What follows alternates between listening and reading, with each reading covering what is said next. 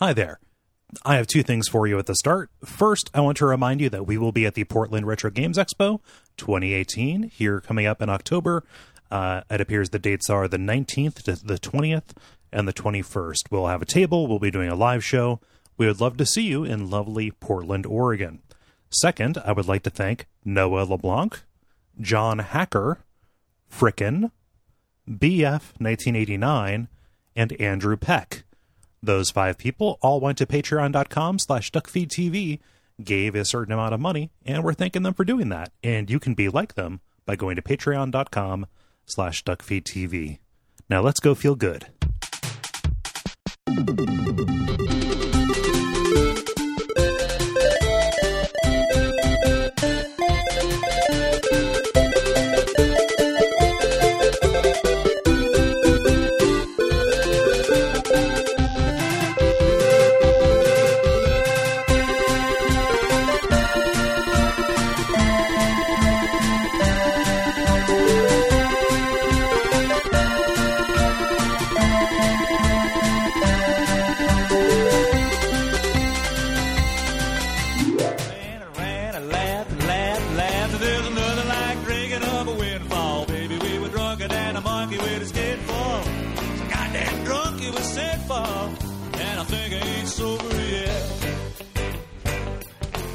My name is Gary Butterfield. My name is Cole Ross. And you're listening to Watch Out for Fireballs. It is a Games Club podcast. And this week we are talking about Callahan's Crosstime Saloon, which is an adventure game developed by Legend Entertainment and published by Take-Two Interactive for the PC in 1997. Yeah. First Legend game.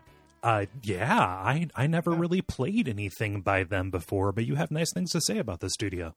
They're good. Yeah. They do, like, their whole thing is that this is an adaptation. Their whole thing is, adapting work. Mm-hmm. And I played several of their games, some of which without even realizing it. And I found out in researching this that this came about because they were trying to make an adventure game series based on my favorite B-level fantasy series, The Belgariad. Oh. David Eddings books, which would have been phenomenal. Do you like that series because it has your name in it? Yeah. Yeah, it's actually the Belgary Butterfield. Okay, cool. The whole thing. The character's named Garion, which is like a real fantasification of my name. Garion. Yes, Garion. Garion Butterstrong. It adds a lot more dignity than the name Gary usually confers, which is good. Gary's the least dignified name. That's why the Mr. Show had the Fart and Gary sketch. It's not a very dignified name at all. But Garion. Yeah. Porco Ryan. Strong. Lead people to their death and they will willingly follow. Like for a name that means spear. Like spear carrier. It just seems like it should have more dignity. And that's the kind of thing Garion I feel like could give me. Yeah, it confers that, I think. Yeah, if I were to change my name to Garion Buttermite or something like that. Butter Crunch. That's too delicious. That's mildly delicious for a name change. Garion Butterfinger. Yeah, I don't want Garion Butterfinger. That's like a charming thief. I mean, that's another direction I could take my life. It's a little too late for me to be choosing a class. I think I'm stuck. Yeah, at this point, you're doing prestige or nothing. Yeah. The prestige class of podcaster is just like, probably barista. So like, I gotta look forward to the anywho. So 1997, Take-Two Interactive. This is the specific request from our patron who chose Auteur Adventure Game Month. Mm-hmm. When you choose a month through our Patreon, you also get to choose a specific game for that month. So Nick chose this, and I'm really glad he did because I heard about this and probably would never have played it without this, and I love it. This is so good. I can't thank Nick enough for bringing this to our attention. I had only barely heard of this before, like just flipping through that Kurt Collada Hardcore Gaming 101 adventure game book. But I had no idea that this would be just 100% in my pocket from a subject matter point of view. Yeah, it's great. Yeah. Like I love it. Yeah. It's not like, and it's we'll get into it. It's as far as like an adventure game goes, like a wireframe adventure game goes, it is, like a B. Yeah. Kind of tops out. Like it's not great as far as that, but adventure games aren't really, the thing I'm learning throughout Tour Adventure Game Month is that like it's a lot easier for me to appreciate kind of charm or soft elements in a genre that you can bypass any part you want. Yes. You know, so like there's fully 1/5 of this game that's inexcusably bad. That I think is one of the worst segments in an adventure game I've ever played. Mm-hmm. And the fact that I could just be like, okay, this is awful. I'm just going to look up a step-by-step to-do list to like watch this part as an interactive movie. Right. Like just made it not harm my experience very much. Right. You know, so it's like, it doesn't mean, again, like it doesn't mean that wasn't there. It doesn't mean it's not for consideration, but it just means that the highs just like don't get marred down. Yeah. You know, like, and the highs are everywhere. Yeah. The highs are everywhere, and they just kind of snap together around that terrible episode in this. Yep. Yeah. Yep. What I did right in the middle, and I was very scared, was just going to be how things were. Like, oh, this is one of those games with a strong beginning. Right. You know, and it's not. No. So in this game, you play as a character named Joke Stonebender. Yeah, Stonebender. Jake Stonebender, who is a folk singer and a patron of a place called Callahan's Place, a bar. Mm-hmm. And over the course of the night, you help out all of your friends in the bar, kind of on their individual bugbears. Yeah. So this is based on a series of books called Callahan's Place by an author named Spider Robinson. This is a series of books about this special bar where people from across time and space kind of gather to share their stories. Yeah. So the actual Callahan's Place is the name of the bar. Yes. The name of the series is Callahan's Crosstime Saloon. Okay. I was confused on that matter. Yeah. So this, and it's kind of like one of those like restaurant at the end of the universe kind of things, like time and space all converge here. So you get a bunch of weirdos. Yeah. And so it's primarily a comedy series, but there's also this kind of philosophical underpinning to the whole thing. Yeah. They use, which he calls, and this is, as far as I know, an original observation, or at least the name for it is the law of conservation of pain, which is shared pain is lessened, shared joy is increased. Thus, we refute entropy. Yes. The idea being that share and pain are completely interchangeable and do not actually adhere to any kind of physical law that might be attached to it. Right. Yes. It is something sublime that is human, and kind of places an emphasis on sharing and empathy and kind of a distribution of burden, which is kind of what this entire thing is all about. It is an incredibly optimistic series, and that is on Front Street in this game. In a way that is very specific to like the 70s. Yes. Like the time that it came out. It has that feeling to it. And I'm going to make a bold claim. I think this game does more for like the power of friendship and caring than any JRPG I've ever played. Oh, yeah. I think this illustrates that idea that I've always kind of mocked because it is just an annoying cliche that comes in the last minute. You know, like there are exceptions, right? Like there are times where I really believe relationships in this, but I think that these relationships and situations are more believable. This game is actually about it. It's not kind of mucked up with space gods and stuff. Like when we get to the end of this, there are space gods. Don't be. But it is mucked up with space gods. So it's not mucked up with space gods. Right, the space gods, instead of just destroying everything and doing evil, like they are in opposition to the theme.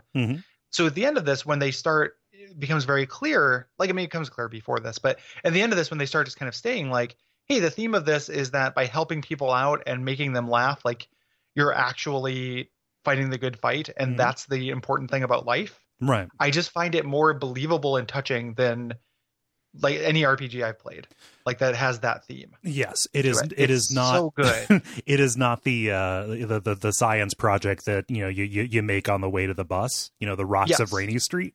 Like it's the thesis isn't presented just as like as a default or like a government mandated PSA. It is the underlying structure of everything about this. It is every interaction you do. It is what makes what happens at Callahan's Place special, is this openness and accepting and kind of being willing to help and share and hear. Right. Yes. Yeah. And it's great. Yeah. Like I just love it, and I think that it is something too, where this is an adaptation. It's an adaptation only in terms of setting and tone. Like these specific stories weren't from books, which I didn't realize when I first started playing. I thought this was like, oh, it's the first book. It's not. These are all just, Josh Mandel saying, hey, what would be 5 extra stories that would be in this universe? Right. That kind of take this whole theme. I think that even this also gains a lot from being a game. Yes. In that respect, like the struggles you're doing are just adventure game, kind of standard adventure game stuff. But the fact that I actually had to like do it and go solve puzzles and go help out the people, it did like lend a sense of investment. Yeah. So it wasn't just like a bunch of charming, good characters that I liked on display. It was a bunch of good, charming characters on display that I felt invested in because I helped them out. Yeah. And did this game part. Like the two things talk to each other well. Yeah. Like you are walking into their world and their situation and thinking through their problem in a way that reveals what these individual characters value in a very strong way. It's that's the definition of like empathy, right? Like that's what, putting yourself in their position and trying to like, sympathize with them is what, that the act of being kind to your fellow person is. Yeah. I cannot say how much I'm wondering where this has been all my life in kind of a way. Like I've not been aware of it. And for me, as I guess I was never that cynical, but like as somebody who, as I get older, comes to value a sense of idealism and cannot really get rid of it, to see something this optimistic that also plays around in, some pretty deep pain, right? Like you reach some depths in this, like just that sets up that contrast in a very sweethearted, kind way that emphasizes, these things that we've been talking about. Like that is, I don't know, it's like a puzzle piece that just kind of like latches right on. Like I love this. Yeah, me too. Yeah. Like, and it's not something like, I don't, I have a degree of cynicism that I don't think is going anywhere. I think this is it feels good because it is, there's always been the good part, there's always been the good thing that I value. And this values the same thing. Like I've always had to, when people talk about kind of, your values, and I try to explain that, like, when I meet somebody or I'm going to be close to somebody, that person being funny and also thinking I'm funny is incredibly important. Yes. And that sounds like an ego thing or entertainment thing, but it's not. Right. Like if you go, if you are hanging out with somebody and they're trying to make jokes, and it's appropriate, like they're not like, doing it in inappropriate ways, but they're doing it just kind of in general, like that's a profoundly kind thing. Like it's a kind thing to try to make somebody laugh. Like that is a good way to make the world less terrible. Yeah. For them. And that's like all of my best friends, like, all of my close relationships in life have been based around that. Like have been based around like, oh, it's a hoot, like we hang out and it goof each other off a whole bunch, we just goof each other off. We just do soggy goofy. And like and that's and then the shows on the network and like everything about my being is related to the theme of this game. Yeah. I mean, it just and another one of those themes that becomes important, very important to the last chapter, the whole wrap up to this is that humor isn't just a part of language, that humor is a language of its own, right? It is something of infinite redeeming value. And all of the things it can do. Yeah. They talk about just like, oh, this is an incredibly versatile, like kind of posture. And it can do X, it can do Y. And it's this idea that is the unique thing to humanity, is just very like resonant. Yeah. In a way that's really cheesy, but actually really got to me. Yeah, no, like I've got tingles right now. Like the hair on my arm is standing on end. Just kind of thinking about just how well that encapsulates a value that I didn't quite know how to vocalize before. Yeah. Right. Yeah. So like really, really good shit with that. Like I had that feeling of, oh, where has this been all my life? I do like, I want to check out the books. I'm curious about them. They've come recommended. I do think that the game version of this has a lot to recommend it. Yes. Specifically because like it's individually funny, has kind of like slightly different writing, but also I do think that buy-in helps. So like I'm also feel like very good about just this on its own. Like I want to explore more, but I also want more people to play this specifically. Yeah. Let's talk about the game kind of part of it, which is pretty basic. Like Legend didn't have a really strong mechanical identity. Right. Their identity was mostly based around their subject matter. So this is a pretty stock standard adventure game. You play it from first person. And each screen you have a 360-degree panorama around you, and each kind of item in the world, these kind of hotspots have a series of verbs associated with them. Yeah. So you can kind of choose those, but it's not very item and puzzle focused. Like in any given screen, there's maybe only one or two things you actually interface with in a non-flavorful way. Yes. And everything else is an incredibly dense accretion of interactable objects that are cubby holes or, you know, really just a buffet of jokes. Yes. Like the entire purpose of this game is to pack it as densely with jokes as possible. Yes. And not every joke is good, of course, but a large percentage, a percentage of them lands. And with so many jokes, like there's just like there are a lot of like laugh out loud moments, and then like many, many kind of smile out loud moments. Yeah. Not smile out loud Mona. She's not on display. I like her. She plays on Tuesday nights down at the smile out loud Moma. Yeah.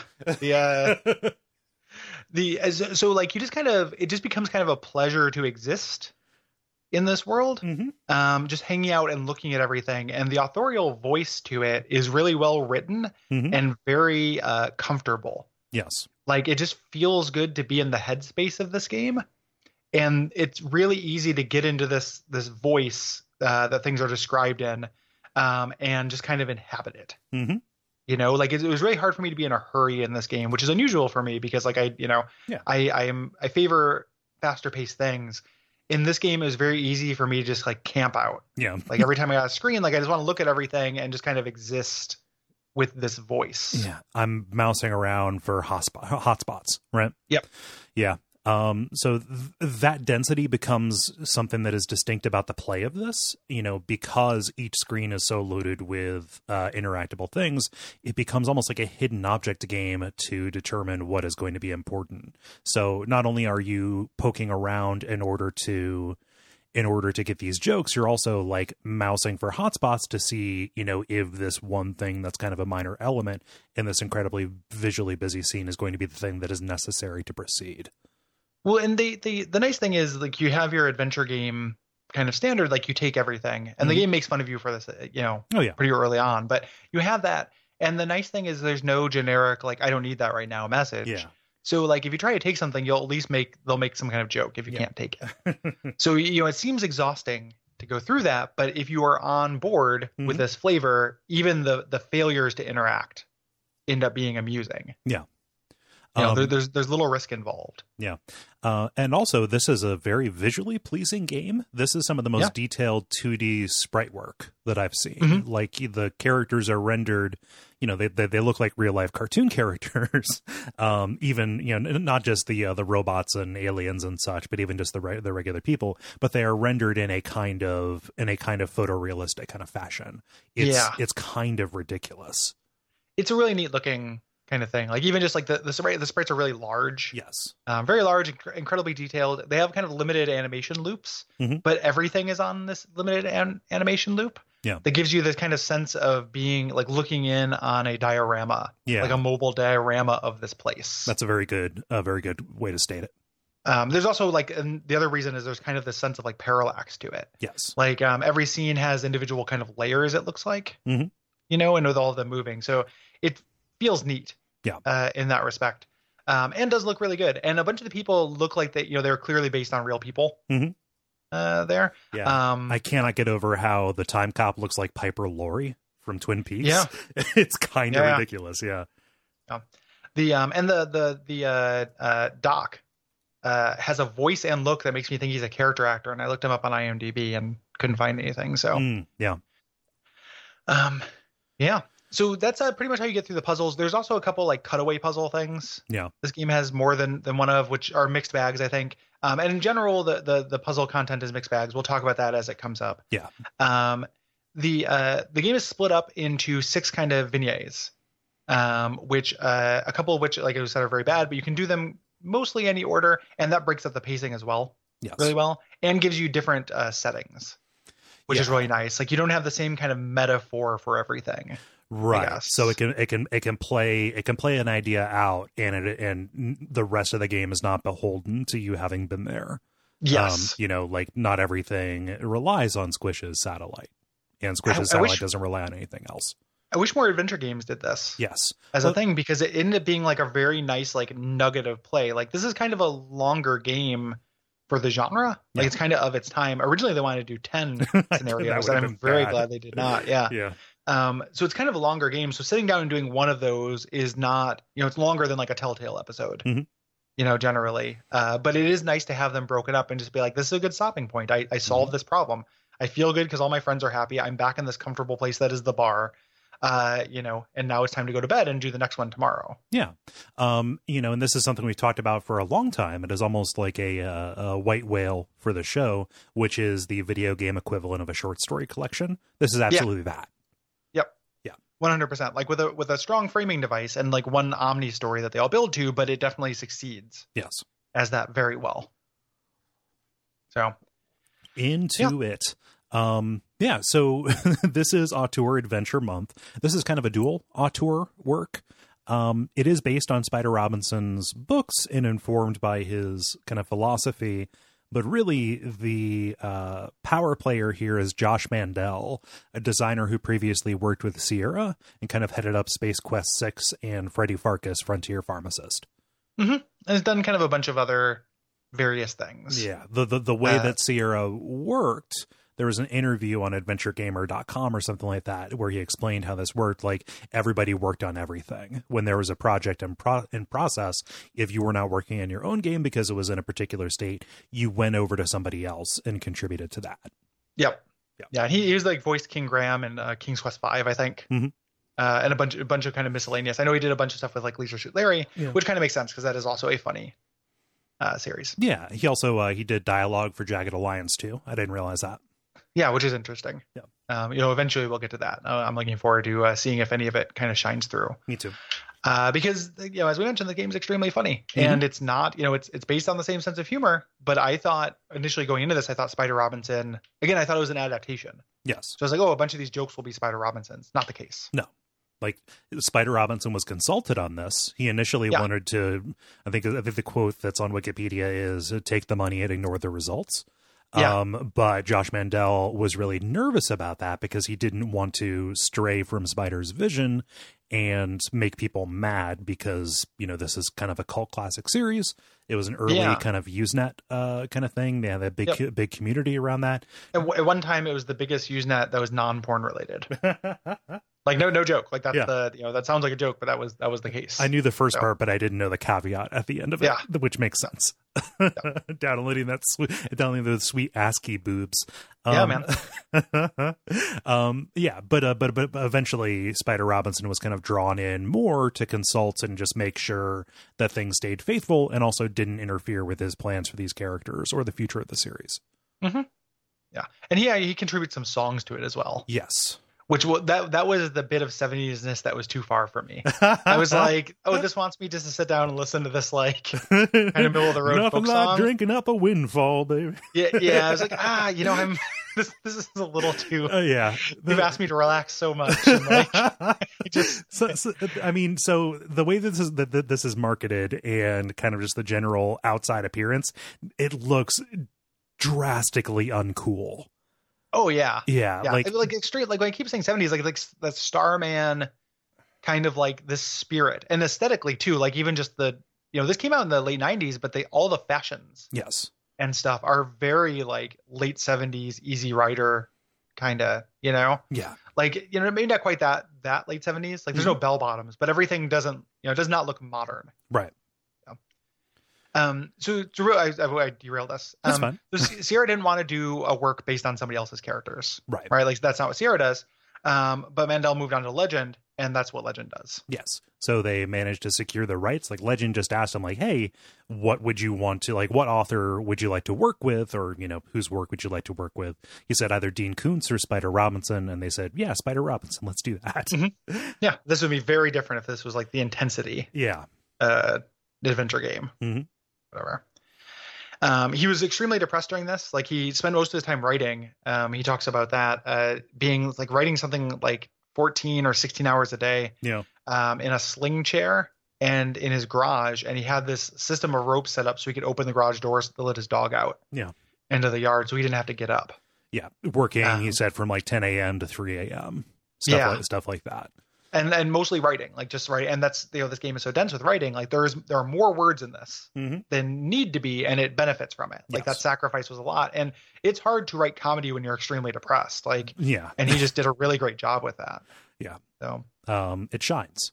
Yeah. The writing in this is polished to a shine. You can tell you can see the effort. But yeah, his entire goal with this was to make something counter to a lot of the games at the time, right? The manual, if you go look it up, has kind of a preamble that explains the series philosophy. But he also says, let me see here. He talks about like most of the games at the time were about terrible people or monsters trying to do drastic harm to you, and the only way around was to do the same to them first. And he just wanted to make something that was not like that. Yeah, and succeeded again.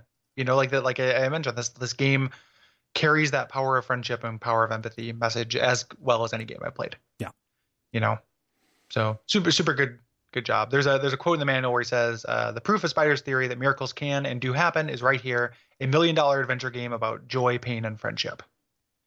However, the game was a total flop. Yep. Nobody wanted it. Nobody played it. The game, Take-Two marketed it like shit. Yeah. Because it's they just kind of rushed the final parts of production, which was good because it didn't get those 10 things, but just did no marketing. Right. So nobody found out about it. Yeah. They also initially shipped a beta instead of the Gold Master. Yeah.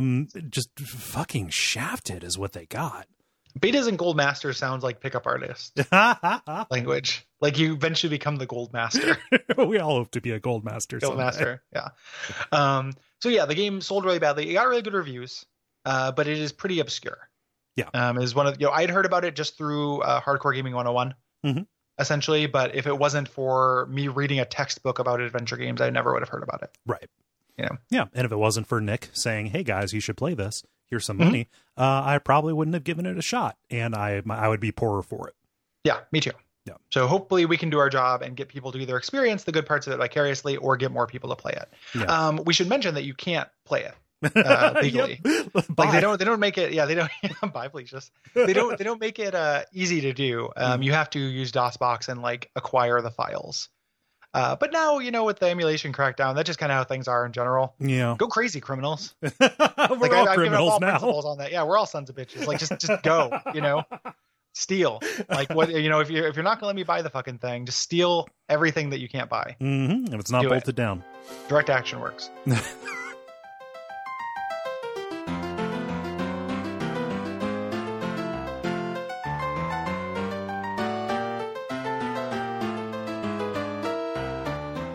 Let's do it. It opens up with an intro cinematic where we're kind of zooming through these nebulas in the universe, and finally two of them start talking to each other, one yelling at the other Parabolus, saying, "Hey, we're cutting the budget for universe creation, and your universe will be canceled if you cannot find something of infinite redeeming value."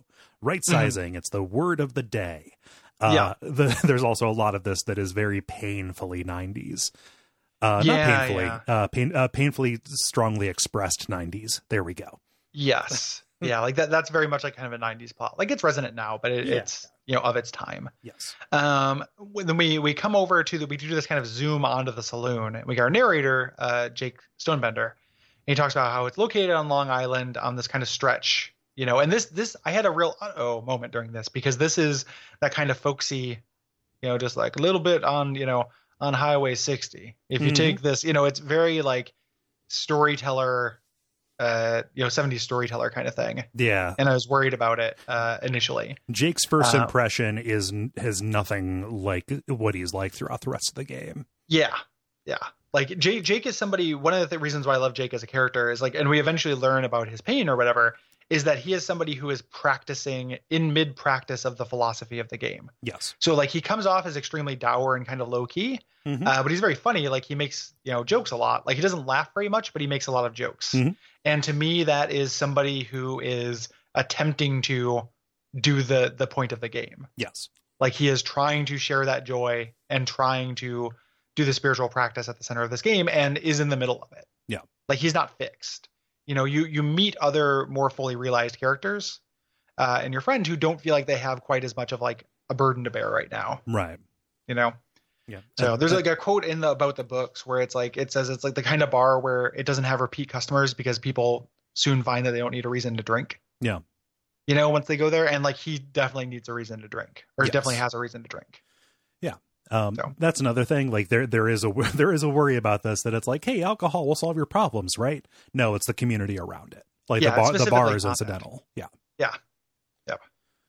But yeah. So there's a prologue where you're introduced to the bar. And real quick before we get into what happens here, like this made me so fucking horny for like a bar to call my own. That's like a thing. Yep. In a way that honestly I've only felt since Cheers.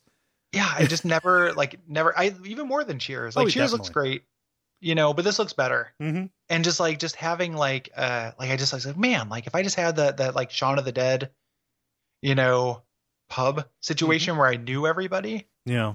Is when like it made me like I was so unreasonably thirsty for that from playing this game. Yeah, I'm not sure that exists outside of fiction, but I want to believe it does. Yeah. You know? Yeah. I went because after I beat this, I went to like a friend that was like, hey, do you want to go to this bar? And like I typically don't, but I was like, yeah, let's do it. Let's go to the bar and see if it's like that cool, you know, this cool thing. And it was like still pretty good. Like I had fun, but it wasn't you know, this magical thing. Like some lady got real mad and threw a cue ball at somebody. I was like, oh, that never happened at Callahan's. That's not what I'm looking for. No.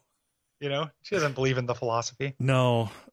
She pried a skull open with a cue ball. Yeah, exactly. But yeah, you know, Callahan's, like, you know, lots of bars has activity nights, right? You have different themes. Tonight happens to be the riddle contest, where the prize is to have your tab paid off. So everybody is kind of frantically trying to solve this verbal rebus that's on the blackboard. Yes, and this is a kind of a bad step for the game. Bad first one, first step, because I don't actually mind this puzzle. I like it, but I like this one. I don't like it when it comes later. Mm-hmm. But it is like making you do this before you actually play an adventure game. Mm-hmm. Is not my favorite thing, and just the way that this game and games in general, where they're like, hey, play a different type of game in the middle of this. Like you do a Picross in the middle of this, and I don't like it. Like I just like. I was playing an adventure game. Like, why are you making me do a Picross? Like, this has nothing to do with the game I signed up to play, and there's no narrative content to this. I fired this up, and when I saw the interface for the riddle contest, I thought, oh, this is copy protection. Yeah, that's what it looks like. Yeah. It's not, and they explain. It's also they have to explain it because it's kind of a weird. It's not a stock kind of. It's not like here, play some Towers of Hanoi. Like right. you know, it's like a new thing, so you have to spend a lot of time having explained to you, and it's a weird pacing thing. Yeah. It gets over that pretty quick. Yeah. So the way this works is there are 10 strings of words. If you take synonyms for those words and say them out loud, it sounds like another thing. Yes. So like the first one is like the answer is Crosby, Stills, Nash and Young, and it's like angry to exist. So you're like, oh, you're cross to be, cross be, you know, an alcohol grain, etc. And you do that 10 times. Yeah. I found this one really good and fair. The second one I thought was harder because I didn't know a lot of the answers. It requires more specialized knowledge of like golden age of cinema actors. And if you don't know those things, like if you played this and you weren't familiar with like American rock and roll, like you'd get fucked. Yes. Like there'd be no way to get through it. But again, adventure games, you just look it up. Yeah.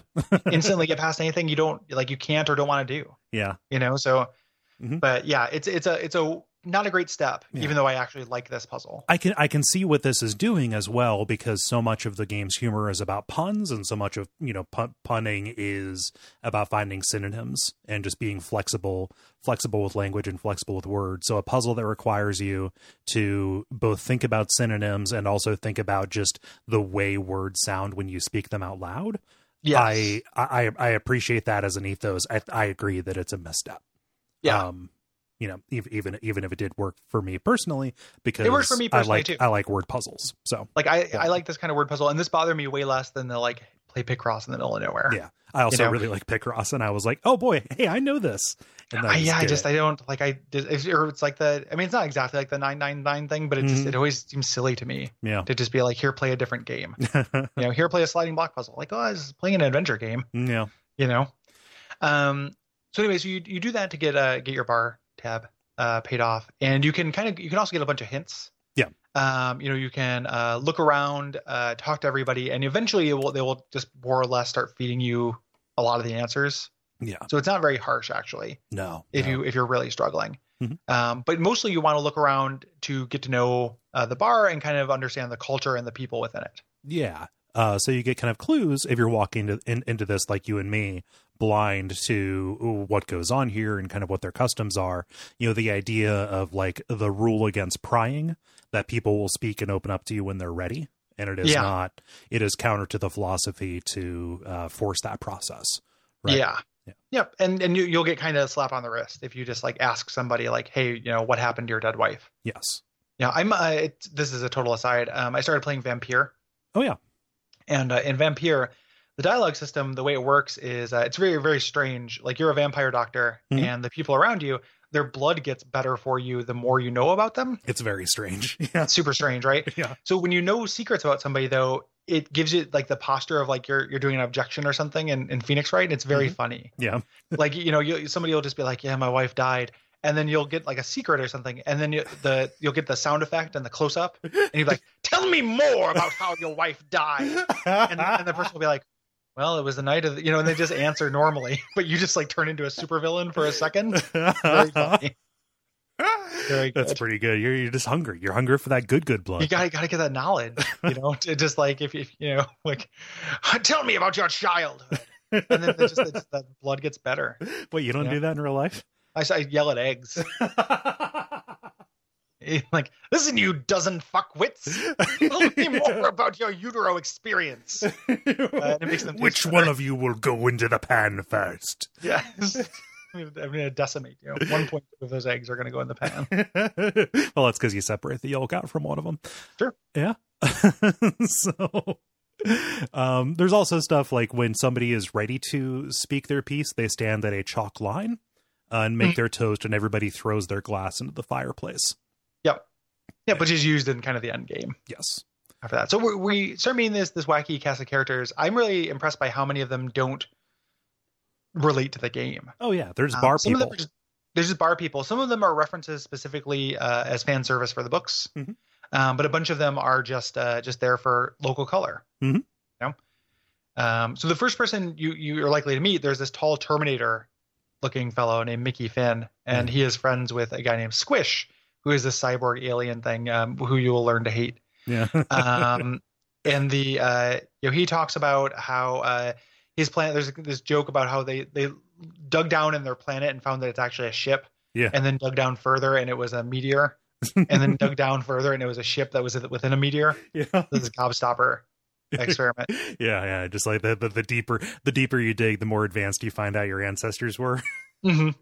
And Mickey Finn is interesting too. He's the character from the first or the end of the first book. Right. Who is coming to destroy them all in kind of a Terminator way, and they all banded together to convince him not to. Yes. And he just decided to hang out. Like now he's just a regular. Yeah. He's a big lurch looking guy. And they even play into that with his voice. Though, I mean, this is also kind of the only real adaptation that Callahan's has gotten. So like if you are looking for a visual and auditory representation of these characters, that's really it. This is your one. Yes. Those are the two that stick out the most, but there are others who are also have a little bit of their own weird kind of touch. Like there is what's her name, Josie, who's a time cop. Yeah. Many of which we'll end up dealing with. Yes. Like who we'll go through. Like so Josie, and there's I guess it's worth pointing out, there's a little bit of like gross of the time sex stuff in this. Yeah. Not tons, but like this whole thing, Josie is a little bit problematic where like Josie is kind of just a character who's a bar floozy. And as such, like she's a great character, but she's also like in the text, like goes home and sleeps with whoever does best at like the pun contest that night. Yeah. And that rubbed me the wrong way, like not a serious way. Like I wasn't, boycotting it or anything, but I was just kind of like, that's. I wish that wasn't there. Yeah, like, and then your character will be like, you'll make a bunch of like, you'll go back and forth and make a bunch of puns, and then she'll kind of wink. You'll be like, well, I guess I'm not sleeping alone tonight. Yeah, like that's very weird that you just win this woman through puns. Yeah. Like a little bit of a funny nerd fantasy kind of thing. Yes. Yeah. That's what it struck me as. That would just like go by gangbusters with people reading the book, especially as like alienated late teens. Yeah. Just being like, oh, this is like a beautiful woman who, respects people entirely for their mind. Mm-hmm. Is the weird kind of teenager, dork fantasy. Yeah. It doesn't lean into it. It's not like the solution to quests or anything like that. Right. But this game is not particularly woke. Like, it is of its time. Yeah. So, there's only a couple major female characters. Like, they are not, one of them is explicitly in kind of like a helpless situation who you rescue. Yeah. The other one, is Josie, who is a great character, but again, chooses who she has sex with based on nonsense. Yeah. So you just go into it recognizing that, man, 1997 was a long time ago. You're old. Well, yeah. And I imagine both of those situations are from like the books, or at least Josie's like characterization. Oh yeah, is probably from the books too. So it's even older. Yeah. So 20 years before that as well. Yeah. Yep. Yeah. So. Weirdly enough, Callahan himself doesn't really figure into this at all. He's just kind of a guy who's always polishing a mug. Yeah, he's there. You have to use him for a couple puzzle solutions. Yeah. But for the most part, he's just hanging out. Yeah. I love how many fat guys are in this bar. Oh yeah.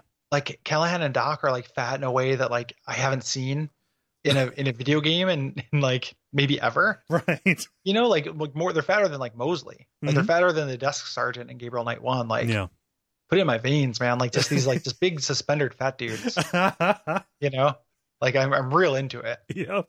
So and Doc's funny too. I wish there was more to do with him. Yeah, Doc is great. Yeah, he just and he does. He's the one who kind of runs the contest initially, or like tells you how to play the contest. Yeah. Here, you don't do very much with him. You can after all these adventures, you can talk to all your friends and tell them like about your adventure and kind of brag, and you'll get some dialogue that's good for flavor, but nothing else really. Yeah, it gave me that Mass Effect 2 back on the ship between missions kind of feel. Yeah, like you're back home. Yeah. Like it feels like a Majula.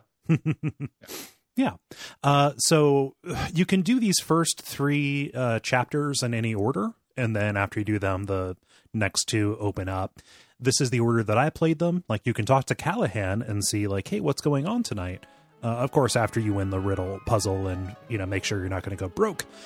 He says that a bar regular, Piotr, is missing, and he wants me to check out his house. And through dialogue, we kind of discover that he's a vampire. He's 100 years old, but he's always alone when he's here.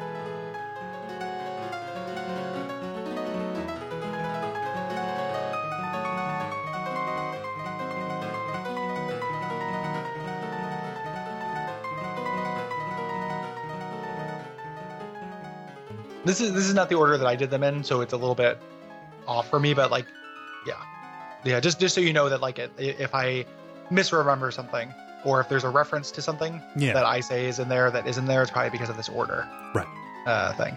So yeah. I guess it's also worth just real quick before we go through is that you do there is a mysterious stranger in the bar. Oh yeah. So it's worth. I found him really noteworthy initially, and I thought this is not great, but I immediately had forgotten about that intro with the nebulas. Because you're kind of overwhelmed by meeting a bunch of people. Yes. So I didn't assume he was one of the nebulas. I was convinced for maybe a third of this game that he was Satan.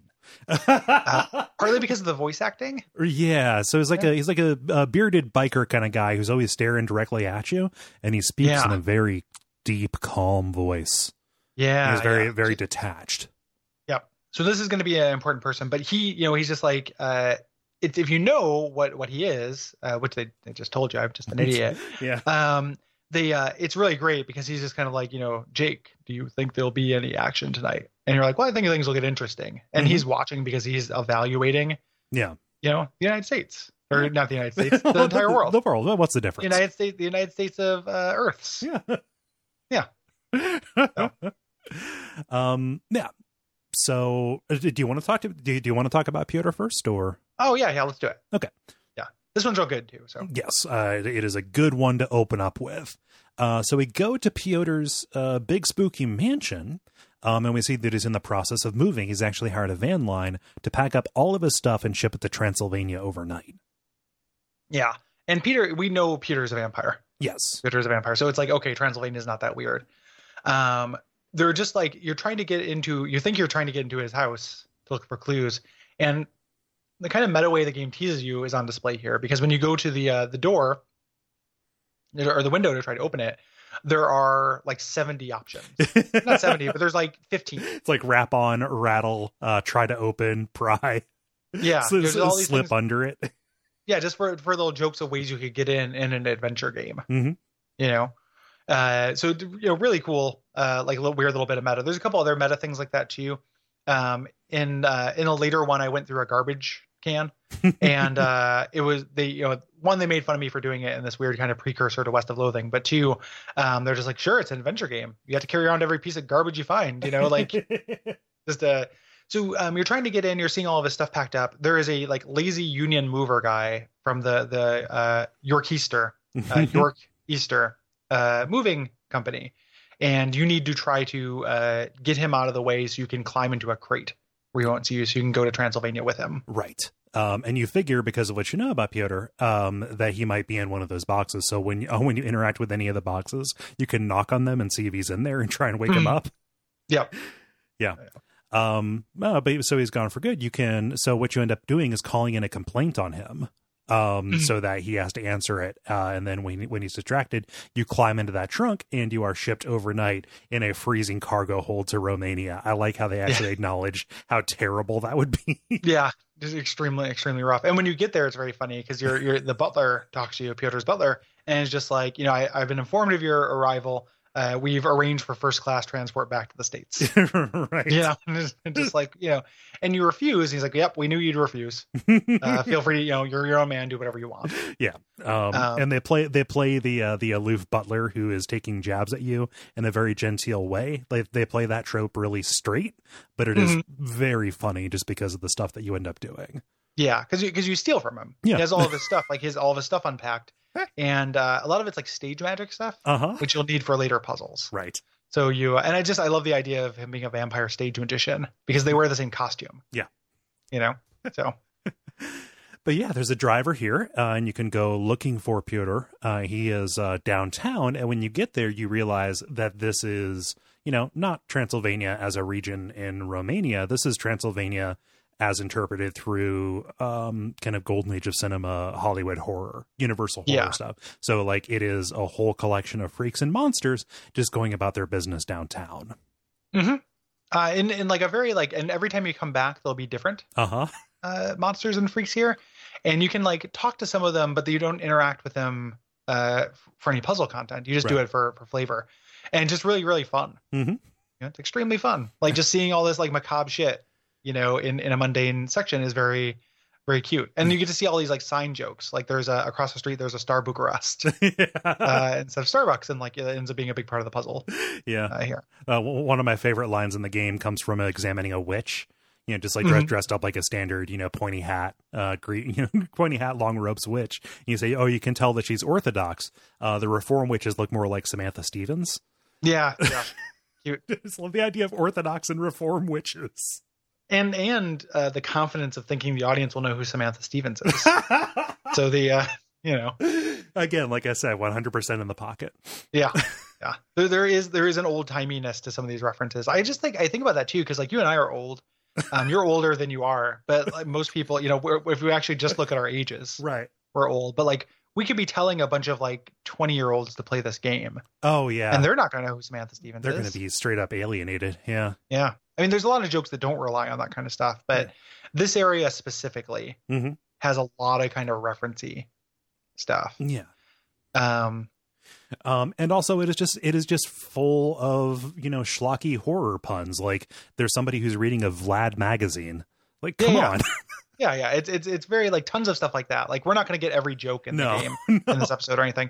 Just know that there is a patina of jokes. Yes. Over everything, and they are goofy and punny and fun. Yeah. So reasonably, you could think that Piotr went to Casimir's place, the version of Callahan's that's like right across the street. But there is a bouncer there who's this like gigantic kind of golem creature. He's not explicitly a golem; he's like an ogre, kind of thing. And he won't let you in because it's curse night. You need to have a mark of a curse. Yeah. So you can ask him about this enough to really learn that there is an old gypsy woman. Their words, not mine. Yes. And you can go and get this curse. Yes. You can go talk to her. So they're playing into that trope, right? She's got she has a kind of a wagon that she's in. Yeah. where she sells all of these kind of reagents and things like that. But as you talk to her, even though she's visually coded as, that kind of character, she's actually like a Jewish grandma. Mm-hmm. is how she speaks and interacts. It is a very funny kind of juxtaposition. Yeah, explicitly. Yeah. So so you can kind of look around, get a kind of bunch of jokes from her, but you mostly need to learn what it is like to be a werewolf. Like you can be like, I am cursed. And then she's like, where's your mark? I'm like, you sold it to me. You don't remember. She looks in her logbook. Eventually she says, you get the hints that like, oh, you don't have the marks of the curse. Right. To get that, or the signs of it to get the mark.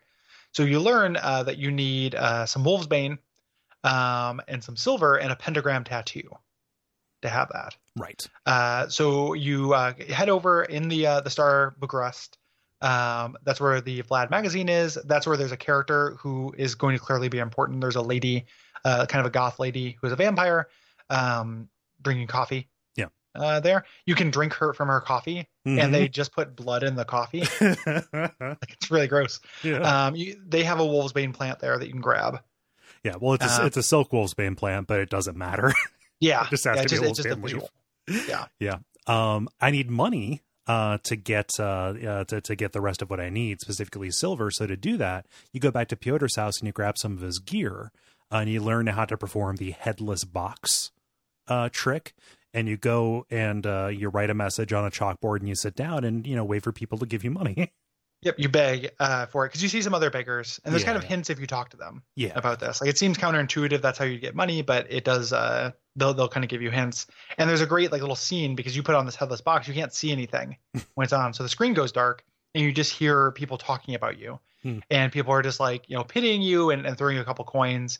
And then someone says like, what if he's faking it? It's very real life. Like somebody, just like, don't do altruism. Yeah. And he's like, what if he's faking it? He makes $1 million a year.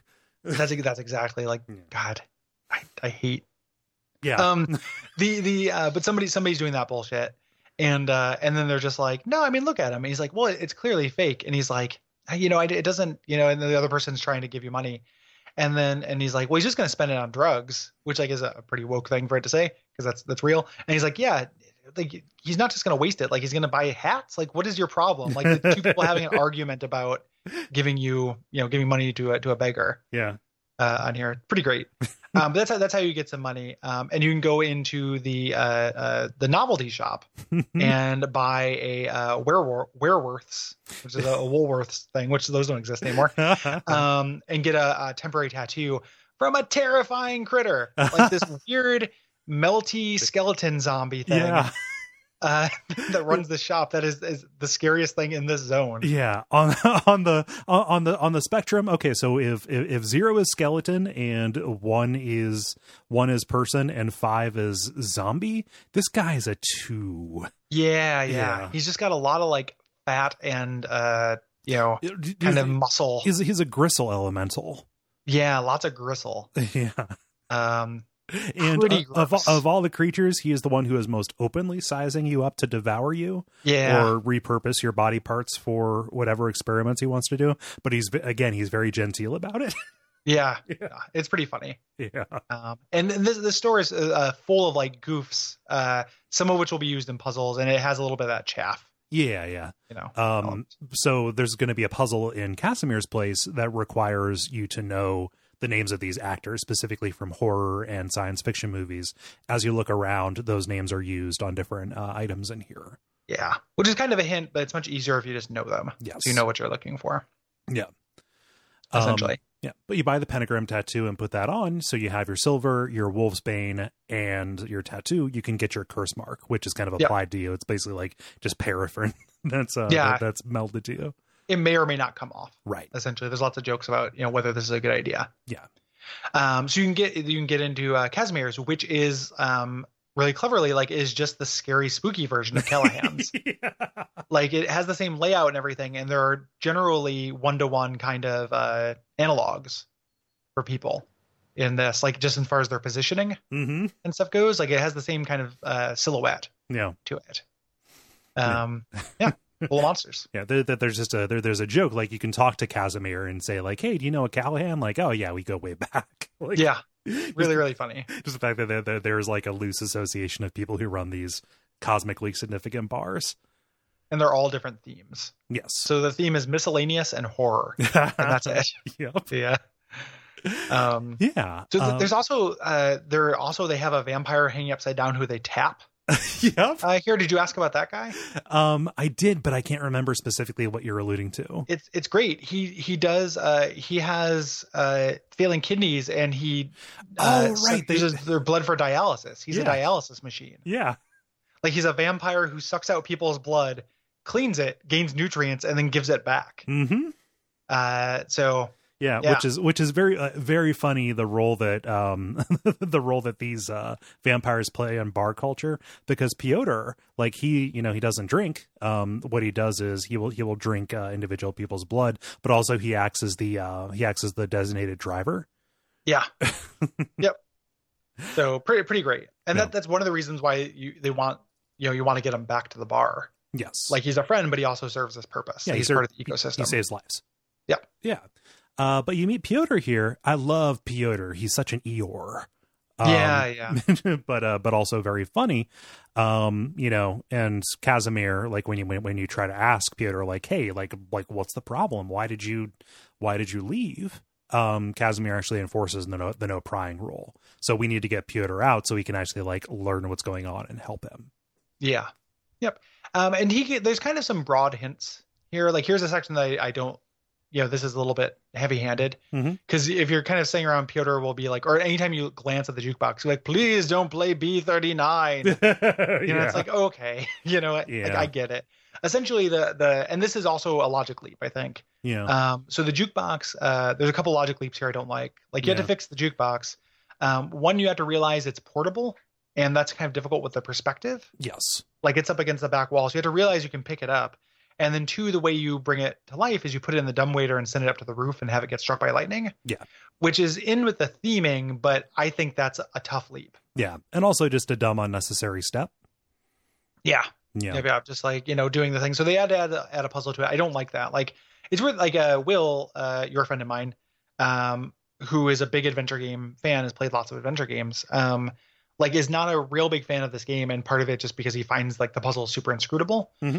I don't think I found them quite as inscrutable, but there are definitely examples where I'm like, this is kind of horseshit. Yeah. And I thought that was kind of horseshit. Like I eventually looked it up. I'm like, oh, that's dumb. Yeah. Like when you look up an adventure game puzzle, the best solution is for you to be like, fuck me. Like, of course, like I knew that, like, and you just be mad at yourself. But with this one, I was mad at the game. Yeah. So. Yep.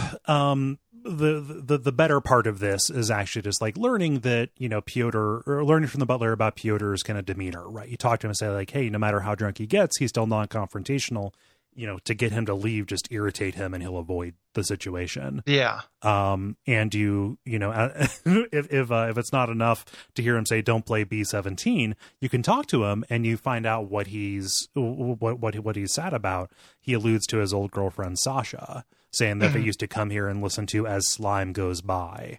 Yes. Yeah. Yep. And the jukebox has like 40, goofy horror names for old songs.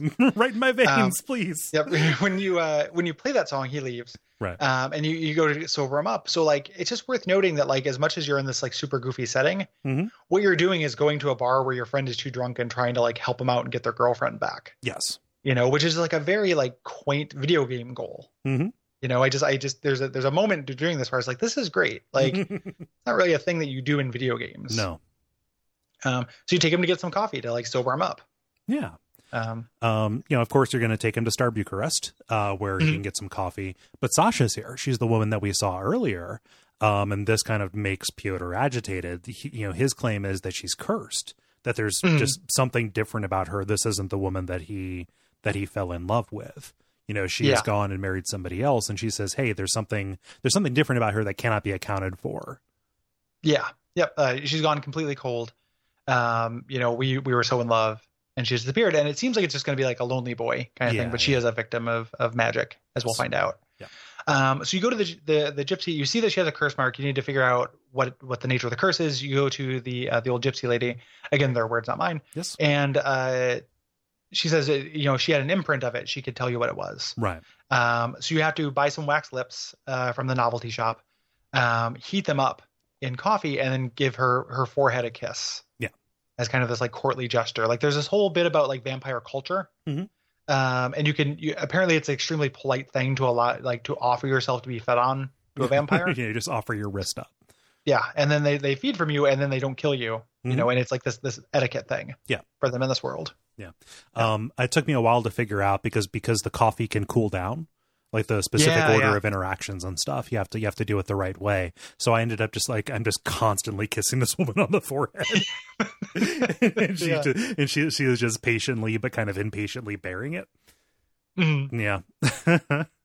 But yeah, you take the curse back and you find out that this particular curse that she has, it drains the victim of all emotion. And you need, again, it's always three things.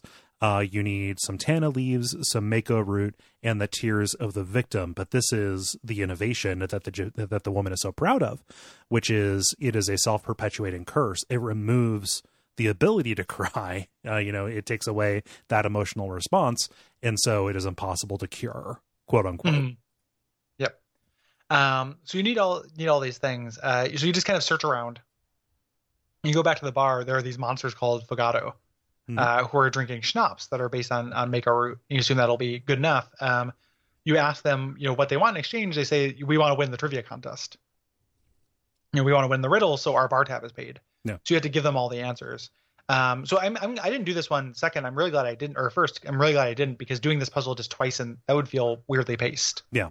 To me, I did the next one first, so at least there's some space between them. But this is the one where it's all like Lon Chaney Jr. and stuff. Yeah, yeah. And it's like it's fine, but again, you have to be pretty familiar. Yeah, I feel like I had this one in a way that you maybe didn't, but that's just because I'm weird and out of time. So I knew about 7 of them. Yeah, like I know who Lon Chaney Jr. was, but there were some of them I didn't even know who they were. Yeah, like when I looked up the answer, I didn't even know that was a person. Mm-hmm. So yeah, it is more of a stretch. Yeah, yeah, and they already did it once. Yep. So it like makes sense for it to be in the mirror universe version of Callahan's. Mm-hmm. At the same time, though, it's like you need to repeat the puzzle. Yeah. I think like what if somebody had already won, or everyone who won put their names in a thing, and you had to like go and switch out. Mm-hmm. So it made it look like these guys won. Yeah. So you could still achieve that parity without making you repeat yourself. Right. You can get the tea bag at Werewolf's, and you have to to get tears, you have to go to Sasha's house. The lady cannot give you Sasha's address because of the whole Nancy Reagan thing. I don't know specifically which law they're like, which controversy they're talking about. Yeah. Don't know. That was 10 years too late when the game came out. So whatever that's referencing, I don't know. Yeah. You have to peek at her ledger. Right. To find out. So you get there and you go to the house, and she's just kind of politely, and you have Peter with you. You get companions in this game. Yes. For your adventures. They tend to join you, and they can give you hints if you talk to them. So he's there with you, and everyone's just kind of having an awkward, tee off. Like right. Everyone's drinking tea in an awkward way. Yeah. Yeah. But you speak to her and you find out that she is allergic to werewolves. I think you could even say she asks about your curse mark, and you say, I'm a werewolf. And she says, hey, get away. So what you end up needing to do is take one of her brushes while she's distracted, and go and brush a werewolf in the bar who is way into it. He loves it. Yeah. Yeah. He's a good puppy. Like he's real scary too. The sprite's very scary. Yeah. When you do it, like you're trepidatious, but you do it and he just loves it. He loves being brushed, which I love. Which is weird. Realistic for a dog. Yeah. Yep. So you then put that hair by her. She gets allergic. She leaves. So you can get. She left her key on the couch. Yeah. Which you can go, and they were keeping her tears. There's a jar of her tears in a cabinet. Mm-hmm. There. Yeah. So you can go through and you find out that even though she has been stripped of emotion, and inside the desk, in this locked compartment, she has letters that Piotr has sent to her. There is still like something. There is still some sentimental attachment. I assume these were written before she got cursed. Oh yeah. Like she went to this guy, found out this guy was a jerk, was yearning for Piotr, and this guy put the curse on her so he wouldn't lose her. Okay. So so essentially that's the story of what happened. Yeah. He's a piece of shit. I can't remember his name. Ziv. Yeah, Ziv. He sucks. Yeah. So you get this anti-cursulant, and it's when you go back, he's come back. Yes. And they're all having this extremely awkward dinner, and this is a great puzzle. Like this is the good amount of intuitive leap, because there's no good way to give her the potion. Right. But if you drink the potion and have it in your blood, vampires, like, it's part of their etiquette. Like, you learned that earlier, that they, if you offer up blood, they'll drink it. Mm-hmm. So you drink the potion and give her your blood. Right. And this causes her to realize, it's really like, oh my God, you bastard, what have you done? And then starts a struggle. Her and Ziv start fighting. Pyotr steps in, and you're just kind of standing there watching them. In the fracas, the Friday fracas, Frontier psychiatrist, they have dropped a steak bone on the floor. You can give that to Sasha, and she stakes Ziv with it, and he crumbles to dust. Yep. Because a stake through the heart. Yeah. Quite literally. Yeah. I forget who says this. Who says the line, "Don't you know red meat is bad for your heart, baby"? I think that might be Sasha, like doing a one-liner. It's pretty good. Yeah. So they don't immediately get back together. She needs some time to, like, recover from this. I'm so happy they did that. Yeah. Like, I literally haven't been myself for a very long time. I just need some space at the moment. Yep. But like that's a good resolution. Yeah. It makes her less of like a prize. Yes. So it takes some of the patina of, like, her damseling and stuff make it a little less gross, I think. Yeah. So you head back to Callahan's. Like, Pyotr will go with you. There's a toy spaceship time machine back into Callahan's you can take. Yeah. And you get there and you're like, that thing doesn't work. And he's like, did you try plugging it in? And then you get real quiet, which is real great because I didn't try plugging it in. That wasn't an option. No. The cord is not on the screen, but it's a cute bit. Yeah. It is also hilarious the lengths that they go to make this all happen over the course of one night, even though you are traveling the world and even beyond the world. It's quite a funny conceit.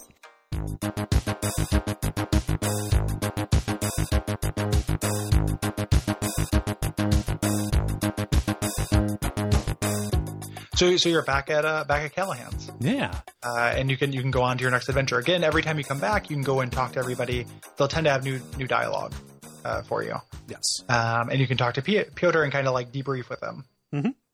Yeah. But the kind of next highlight thing is you see Josie and Doc, and they're arguing about, you talk to them, they're like, hey, settle a bet.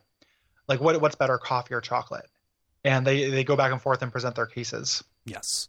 And like Josie's making a very spiritual case about chocolate.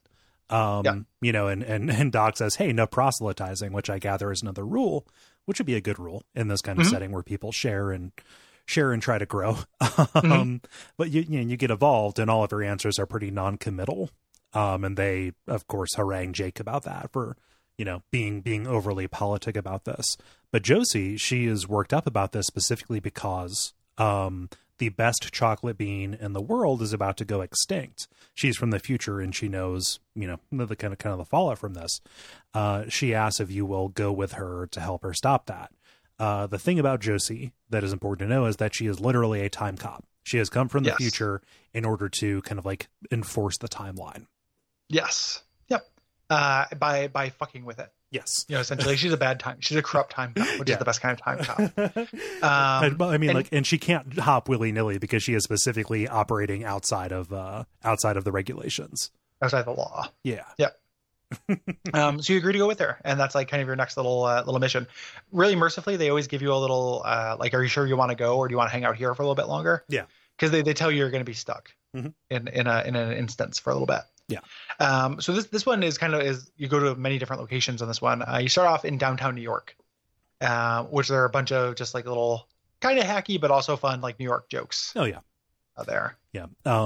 Like weirdly, I think by this time New York was kind of cleaned up, and this is like all of the jokes are about like a pre-Giuliani, Disneyfication kind of thing. So like it kind of even didn't make sense at that point, but you just have to go with it. Yeah.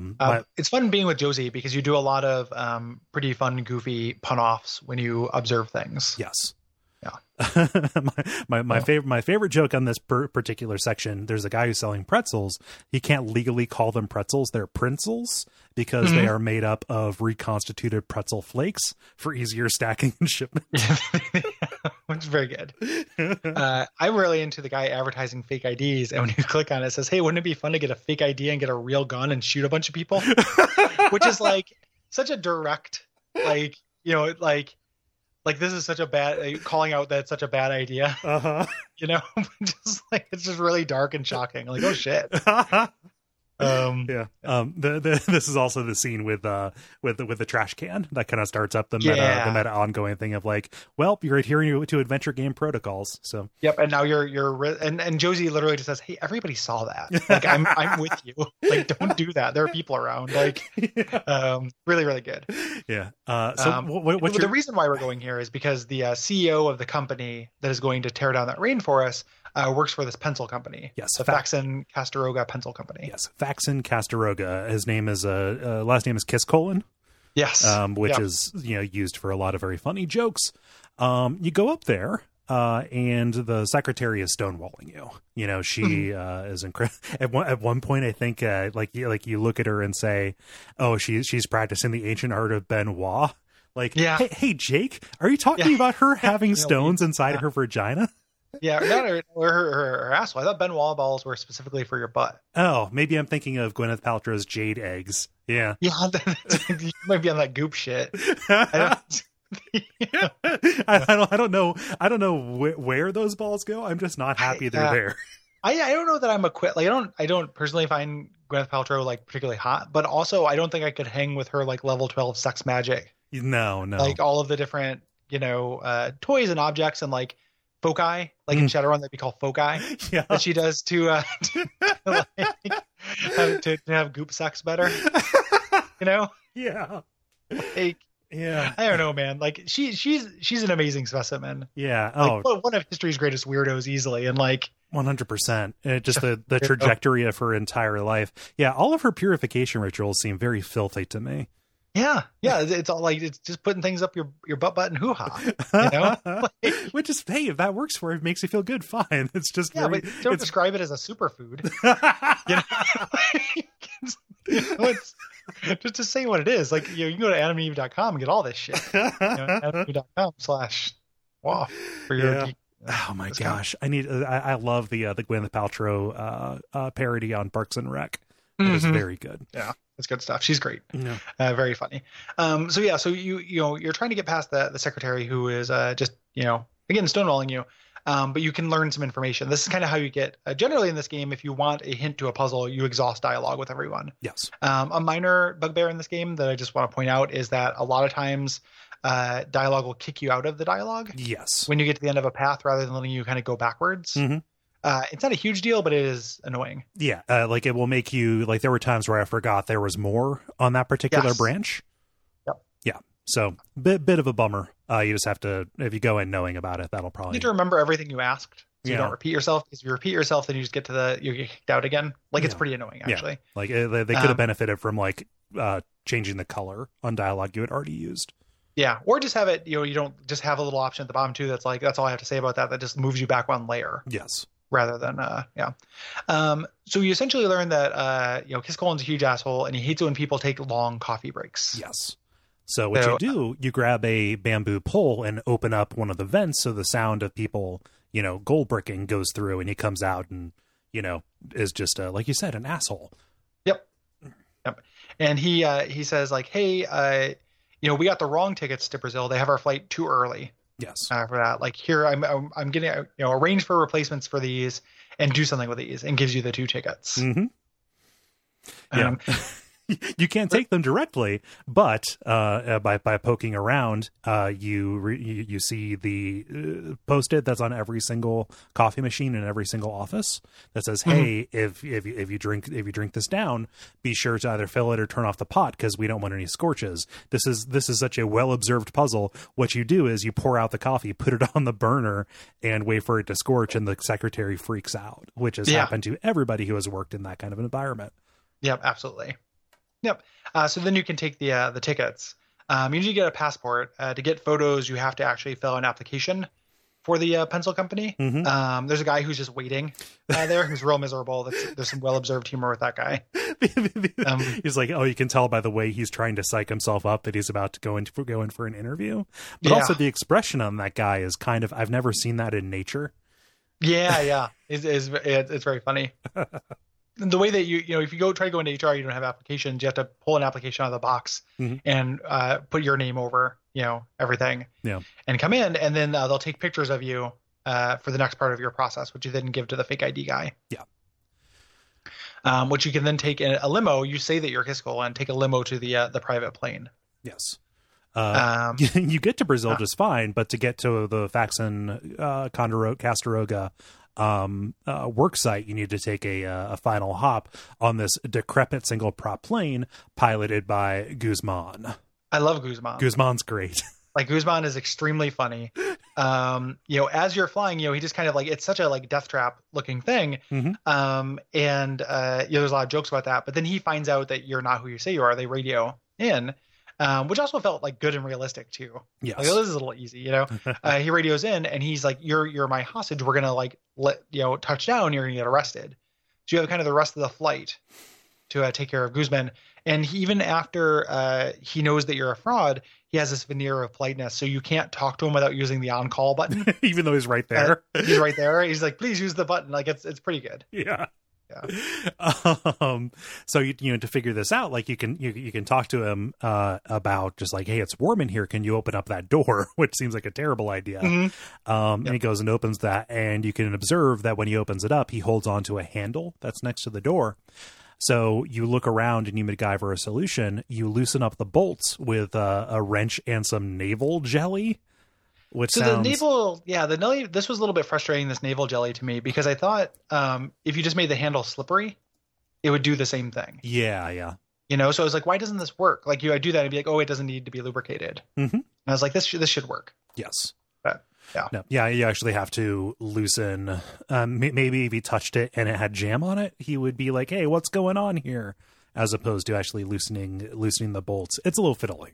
I just assumed it'd be slippery. Like, you touch it, he'd be like, what's going on here? And then he'd fall out the window. Yeah. So, also, I didn't realize navel jelly is a real thing. I thought it was like shin jelly from King of the Hill. Yeah. No, actual thing. But you even ask him like, hey, do you have a parachute on? He says, yes, I do. Why? Then you kick him out of the door and then bang on his grasping hand on the door with a wrench. Yep. until he falls out of the plane. Right. Which is pretty great. You have no problem landing the plane yourself. Yeah. Well, Josie lands it. Yeah, Josie lands it. She's, she can fly a plane. Yeah. And you land in this kind of area behind a security shack by a hangar, and you're in the jungle zone. Yes. So you need to get a map from this guy who is radioing in, and you can't just take it, and you can't just take everyone out. Every once in a while, you can try something that would be violent. Uh-huh. Like, you have like a pencil, and you're like, use pencil on this guy, and the game will just kind of stop you, from it, which I really like. Like, you're not just going to go stab this guy in the neck, So either your partner will stop you, the game will stop you, or especially in this scenario, if you do something that will get you caught and killed, it actually plays it out in the narration and says like, yeah, that was a terrible idea. But then it says, to make this game easier, that all happened in an alternate timeline. Let's go back to before you made that choice. Yeah, before you made that mistake. It kind of Prince of Persia's that. Yes. Which is pretty great. Yeah. But in order to take this guy out, you need to give him some nap time. You take a push pin and some morphine from a medical kit. You combine them to make a sleeping dart. Mm-hmm. And blow it through the bamboo thing. So put him to sleep and grab the map. Yeah. So you then can go into the jungle. Go through the jungle to this ruin, which is going to be this dig site. Yes, it is the temple to quite a chocoholic. Yes. Yep. So it's probably a little bit insensitive, but extremely dumb. Yeah. Hard to be mad at. This is the one where you do the Picross to get in. Yes. Here. I was into it because I love Picross with all my heart, and I've not seen a color variant like this one has, but I can see how it would be a bummer. I like Picross just fine. Yeah. Like, it's not about liking Picross. It's about like pacing. Yeah. Like stopping to. One of the things with this Picross too is that if you do the ask it how to play. Oh my gosh, it goes into a whole fucking textbook about it. Yeah, it's like a 16-page tutorial on Picross. Yeah. One of the things I like about it though is that like I did the Picross, but I was looking it up later because somebody was I was researching the game and people were talking about the game in general. Is that the hint button for the Picross just places a piece? Oh, nice. And you can just do it as many times as you want. Oh, that's good. So it's optional, which I like. It doesn't signal that it's optional. But there's just something about like switching into a gameplay mode that's this differently paced. Yes. That I just didn't care for, but yeah, it is a fine example of Picross. Mm-hmm. Yep. It is also good that you can select the difficulty of this. Yeah. So it goes from 10 by 10 to 20 by 15 and then 20 by 20. Yep. Yeah. So once you get inside, the whole idea is that you're going to like perform this ritual and make chocolate. Yeah. Like you go into the grove and find the cacao pods. Yeah. Knowing that you need to make chocolate here is not signaled very well. No, it's like not. it is the solution to this at the end, but we haven't had the puzzle yet. It's like we know the solution, but we don't know the puzzle itself. There is no explicit connection to, in order to save this grove, in order to save this chocolate bean, you actually need to make this. Like when you go back at some point, Guzman shows up as you're exploring this, and he's going to get Callahan. The idea around this is you make the chocolate so that you can use that to kind of warm up his heart and make him make him not cut down this entire part of the rainforest to make pencils. Yep. But you don't know that first, so it's kind of bad. You kind of go around this temple doing these kind of minor puzzles to make them. My favorite puzzle in it is that when you take these two stones that you got from solving the thing to get in, you open a door. And the way you crush open the cacao pods is to put the pods on there and then take the stones out. So the door closes. Like so many things like that, like lock and key things in adventure games are one way. You don't assume like, oh, I opened this door. There'd never be a reason to close it. Yeah. And being like, oh no, I can actually undo what I did to make this door close and use that for another purpose. I thought was very clever. Yeah, I like that too. That stuck out to me as kind of the high point of this. Yep. There's also, as far as making the chocolate goes, you get a brochure early on that she gives you that I missed, but it apparently has a lot of the instructions. Oh, I missed that as well. Yeah. So eventually, Guzman shows up. He goes and gets Callahan. Callahan comes up, and we've made our chocolate bar. And he's getting ready to arrest us, forever. And we give him the chocolate bar, and it's apparently so amazingly good. In the future, is this like controlled substance addictive chocolate? Thing, and that makes him change his mind. Yes. And Josie goes and checks to, and make sure like, hey, is this still around? That's where she learns that it is a controlled substance. She also learns, Callahan, he lived for another 10 years, but he died weighing 1,000 pounds. Yeah. Yep. He ate tons of it because he had access to mega chocolate, to ultra chocolate. But you have helped out Josie by, by saving the very best example of chocolate, something that she loves.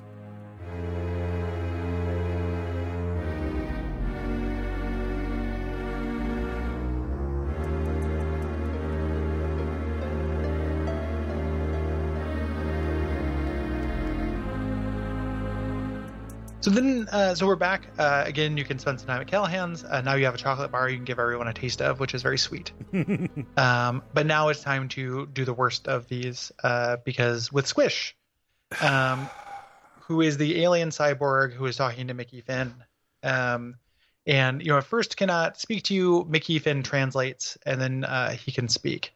Yes. In weird kind of foreshadowing, like this is a bad vignette, but also I find Squish sonically intolerable.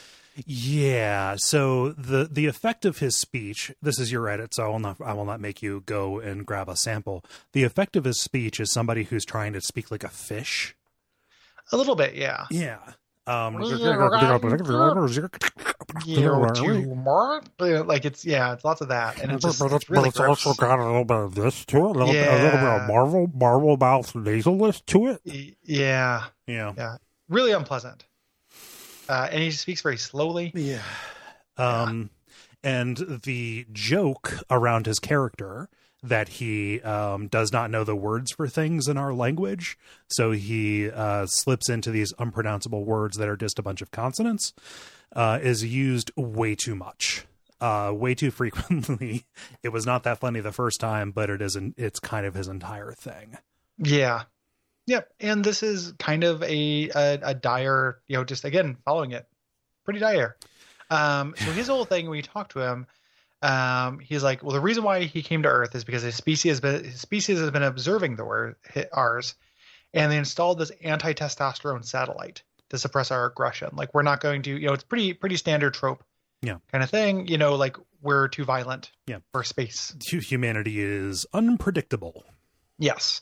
So they've been sucking out our testosterone through this thing, creating legions of soy boys. Oh yeah, I mean it explains a lot, honestly. Oh yeah, about you and me in particular. Soy. Oh yeah. And a lot of people listening probably. Yeah.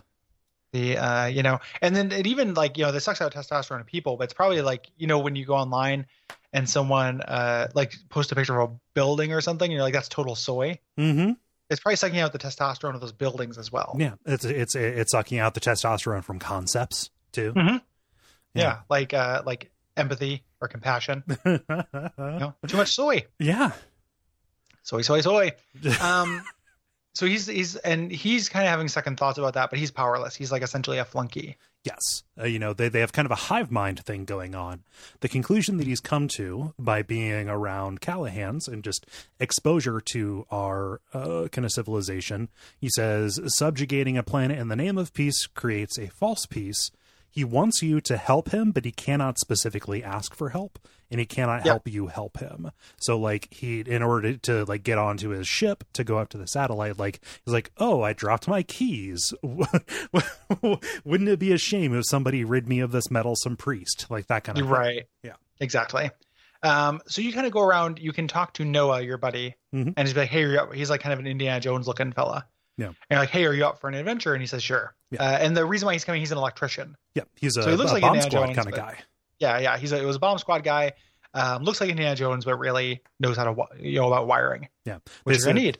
They say he's so good that he diffused an exploding cigar that someone gave him and also diffused the person who gave it to him. Yeah. That's great. Yeah.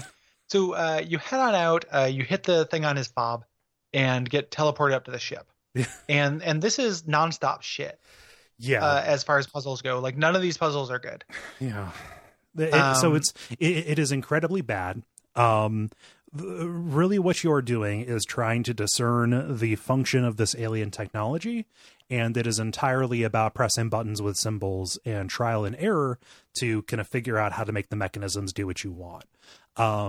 So in this game that is primarily about talking with people and dealing with just very charming scenery and, just charming humanity writ large, right? What we do is we go to this kind of barren plane of existence where the game decides it wants to be missed for a little bit, which completely misses what is important and good about this game. Well, and also misses what's good and important about Myst, right? Yes. I was trying to think about this and like why, because I typically determine how alien machinery works. Yes. Is not a puzzle construct I hate. Right. And I was trying to determine why this doesn't work. And a big part of it is that those are very simple. Mm-hmm. Like in Myst, when you go up to a panel and you're trying to figure it out, it'll be like a panel with like 6 buttons in a stark, austere room. Mm-hmm. And there's only a limited number of things it could affect. This game's kind of chaff-based, visual presentation means that there are tons and tons of buttons you just don't do anything with. Mm-hmm. And there are just tons of things that could react. Like when you press a button, there are a lot of things that could be different there because there are just a lot of things in general. Right. It's not austere enough right. for this type of puzzle. Yeah. So this puzzle is incompatible with this game's ethos of presentation. Yeah. In any respect. Yes. And just kind of bad on its own. Mm-hmm. So, I mean, thankfully, like one of the things I like about it is that Squish does say like, you can't hurt yourself. Yeah. So like the game signals to the player explicitly like, hey, the way you're going to get through this is through trial and error. You're not going to be punished for doing trial. Right. Those errors will not be damning. And I like that. Yeah. Other than that, though, what you actually do is pretty annoying. So when you start off this cockpit and it's full of personality and kind of cute, which I'm fine with. There are bodybuilding magazines and stuff, which I think is funny for an alien race that's sucking the testosterone out of the planet. Yep. Also, Squish is a slob. So there's all kinds of like food containers and stuff around. I love the idea that this ship is smaller on the inside than on the outside. Yeah, because they draw attention to the trope. It's like they understood that thing, but they misused it. Mm-hmm. Which I really like. So very cramped. The first puzzle of getting the controls right just ends up pointing at the satellite, getting up to speed, and then docking at the satellite. Once you're there, you have to get past this corridor that's filled with gas. That's kind of like a delousing agent essentially. Mm-hmm. So you find an Eva suit, but you only have one pair of gloves for it, and it has 4 arms because of Squish. Yes. So you have to replicate gloves. Yeah. for it. This is annoying because the device that you need to use to duplicate it is just part of the background chaff, and it's just called a something or other amid a sea of doohickeys and who's a what's its. Like we literally something or other. Yes. Like that's not cool searching for a word. It's a bunch of the stuff that you don't understand is given nonsense titles. Yes. So and it also doesn't look like a replicator. No. Like it just looks like a panel. It's like a VCR. You know? Yeah. Yeah. So it's like that should have been more obvious. Mm-hmm. You get through here, you get across the gas, you send back the suit on a conveyor belt so your buddy can get across as well. And then this is the most annoying thing to me is that you navigate this in first person. Yes. By pushing off the opposite direction of the way you want to go. So you can't just push at a door and say, hey, go to there. No, it says you can't reach it. You actually have to like push off of these bumpers. Because it's anti-gravity. Yes. And it's not very complicated. There actually aren't that many rooms. Mm-hmm. But it gives the illusion of there being a lot more. And it's very easy to get disoriented in a way that's definitely intentional, but I just don't feel like added a whole lot for me. No. Something that is very annoying from a presentation standpoint, every time you come across a roadblock, it cuts to Squish kind of musing to himself. Should I have told him how to blah, blah, blah? Nah, he'll figure it out. Like it knows what this section is doing. It knows what this section is about. And it's saying like, we're just going to torture you with this. Yeah, it's kind of developer troll stuff. Yeah. I dislike it. So, boy. There's a robot who's blocking the way. Yeah. Yeah, this disguise puzzle, where this is really annoying too. Like, you have to disguise yourself as Squish using kind of stuff you have around, and there's a weird order of operations to it. Yeah. Like, Squish has contacts. If you put the contacts on, you can't do anything else. Yeah. So those have to go in last, but you put on like a mask. So you'd think you had to put on the eye thing before you put on the mask. Mm-hmm. Why can't you just wear the spacesuit? Yep. There's a helmet on it. Yeah, there's a helmet on it. Like it's not, so you're fairly obnoxious. Yeah. You get past there, going through, doing these kind of puzzles to lock and unlock doors. Yeah. This is butt. Yeah. This is not good. Same kind of problem. Yeah. Well, also because you are affecting things elsewhere, and there is no like immediate feedback as to what you are doing. So like Noah, you get tools, and you said Noah about fixing the machines, but because it is sucking the testosterone out of him, he loses attention and focus. So you have to like find a way to motivate him. So you have to sick the defense droid on him. You have to open up the doors from a distance to get the drone to where he is at. I didn't even know that was what happened. Yes. I just did that on accident. Mm-hmm. Like I thought it just took him a while to do it. Yeah. And the way that I went and did that, there's a funny Easter egg here. Did you go to the Easter egg room? I saw a bathroom. There's a room that every time you open it and go into it, it shows you another Legend game. What? And it's awesome. Like it shows you it in the, it's what they have instead of, it's like their holodeck. Okay. But it changes your interface. So like when you go into Gateway or whatever, it looks like Gateway. Like the fonts change. That looks like a screenshot from that. So I didn't realize there were multiple of those. I went in and I saw what looked like a strategy game, and Jake was like, "Ugh, I hate those things," and he leaves. I have no idea what game that was. Every time you go in, it gives you another game. Huh. And there's a lot of them.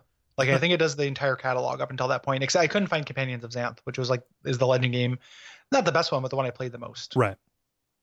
So, but yeah, pretty rad. Neat. So I like that a lot. Once you distract this robot, it's also confusing too because you get a weapon here, and it's like I understand the game wants you not to be violent, but you can't just shoot the robot, which would just make so much sense. Yep. You have to damage some equipment to distract him. Right. So it's fine, but just it's not very intuitive. No. So, and it's a shame that this entire chapter is so bad because it has the single funniest moment in the entire game. Yes. Yeah. Cause he's trying to loosen the testosterone chute or whatever. Yeah. And, well, he's working on a condenser. Like it is physically sucking the testosterone out of our atmosphere, and it is condensing in these pipes. Yep. So he opens his pipe and gets blasted with it. Like just explodes in his face with tons of testosterone. They show him turn to a Hulk for a second, but then you go back to the main thing, and then you look over, and you have to do it through the game interface. Like you have this 360-degree interface. You look over, and he's shirtless and oiled up, but he still just and like a muscle man, but he still just has his normal head. Yep. And he's just doing the same stock animation, and I was not expecting it and laughed very loud. Yeah. So it's way into it. I just love when he turns into a shiny bodybuilder. Yeah, he explodes out of his clothing into like greased up muscle boy. It's very funny. Yeah. So I was way into it. I wish I had taken some footage of it because that's a good icon for somebody. It is very good. For sure. It'd be easy enough. You can get to that from the beginning of the game. So. Yeah, for sure. Yeah. So throughout that process, you have disabled disabled the satellite. The security system, like the mothership, has activated and is coming after you. So you have to escape. Mm-hmm. And so you have to do the entire docking and navigation process in reverse and turn on the shields to break the tractor beam. It is hilarious because Noah is swole as fuck and sitting next to you. Again, the same animations. Yeah. They fly back to Earth and everybody is more virile and their lifespans are shorter. Yes. Yep. And nothing really came of it. Yeah. And I didn't talk to Squish again because I don't like him. No.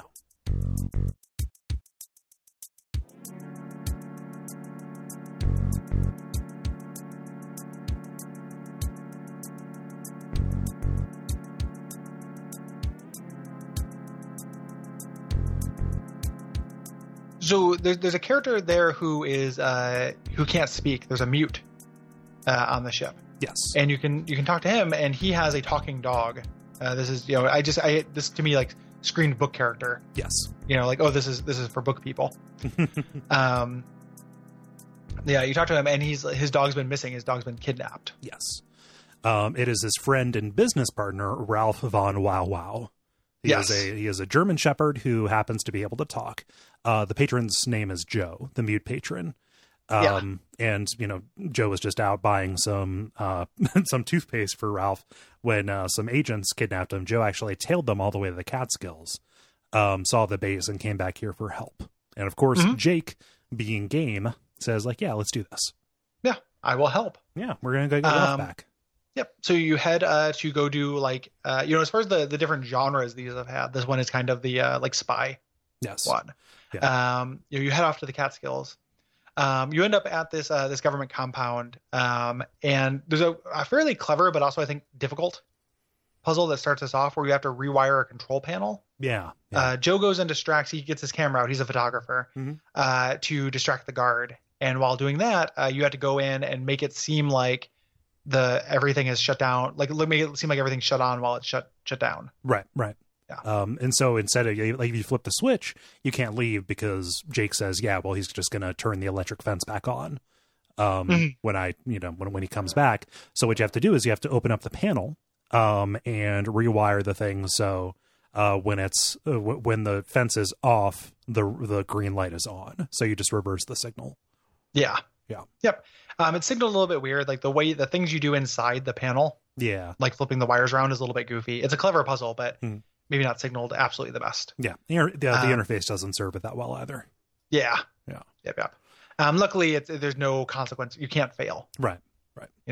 So also something that is good about this chapter is the fact that all the tools that you need are given to you at the beginning as well, because Joe has stopped at a spy superstore and got this backpack full of spy goodies, your suction cups and your grappling hooks and wire cutters, the latter of which you use to cut the fence to get inside. I was expecting none of those to be useful. Like you were going to find like rubber chickens and goofy adventure game stuff to do those things, but no, you use them all. So you get into the fence. You have to do a thing where there is you have to block your view in by raising a tarp to kind of get through. And then you can get up to the top of this wall. This is another one where they give you 15 different options for getting past the wall, like blowing it up and all these things you can't do, but actually use suction cups to climb up into this vent. Yeah. That's annoying because the vent is invisible. Yeah. You just have to kind of know that it might be up there. Assume that maybe you need to climb up this wall. Yep. Yeah. This gets to a kind of an annoying section where it turns a little bit into like a first-person dungeon crawl kind of thing. You're inside the vents of the facility, and you have to put on these night vision goggles. You can navigate and look through the vents in the floor to get some flavor. It's like, oh, this is where they faking the moon landing and such. Like this is just a massive, mega conspiracy. What you're trying to do is find the place where Ralph is held. You can blow the dog whistle and he will bark so you can determine which direction to go, but it is still a big, shitty, dark maze. When you get there, you realize, okay, we need to find a way to get the agents to leave. You have to go back through and turn off all of the fans that you've been passing to heat up the room so they will leave.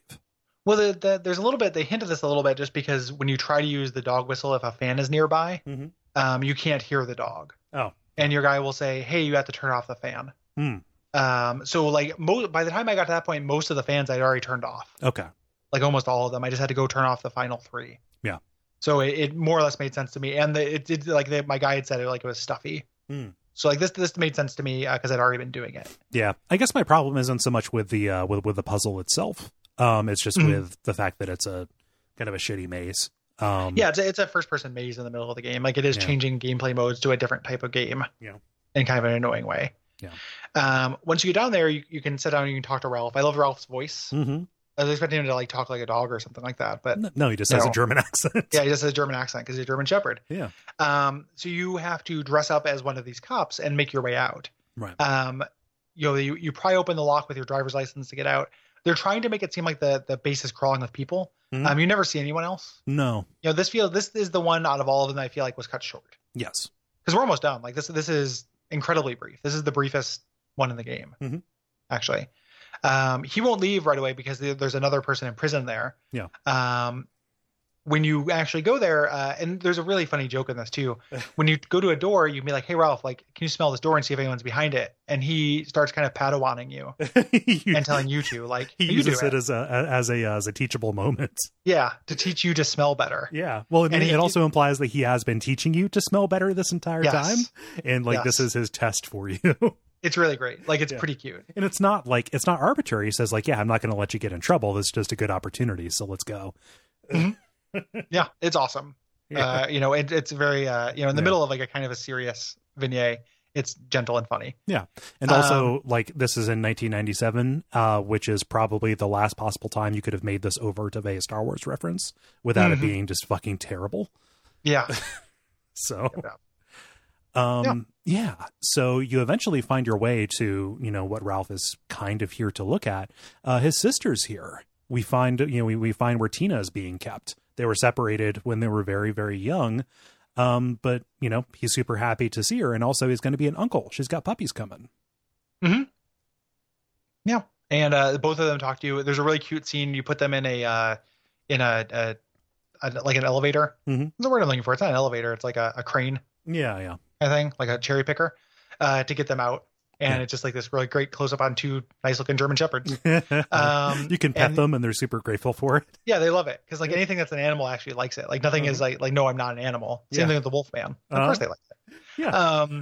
So essentially you have this sheet of passwords and you have to give this order to open the door over the phone. That's kind of the final puzzle. Once you do that, you can escape. Yeah. And that just kind of takes care of it. Like it's all pretty easy. Yeah. I like the role. So I'm partway through the first book, and just in reading more about it, Ralph's character is kind of cool to me because he is like a moral test for people at the bar. Like if they can recognize and respect Ralph as a sentient being and treat him as another human, that means they're going to be a good fit and they will belong there. And if they can't, fuck them. Right. Yeah. Fuck them. Like don't disrespect that dog.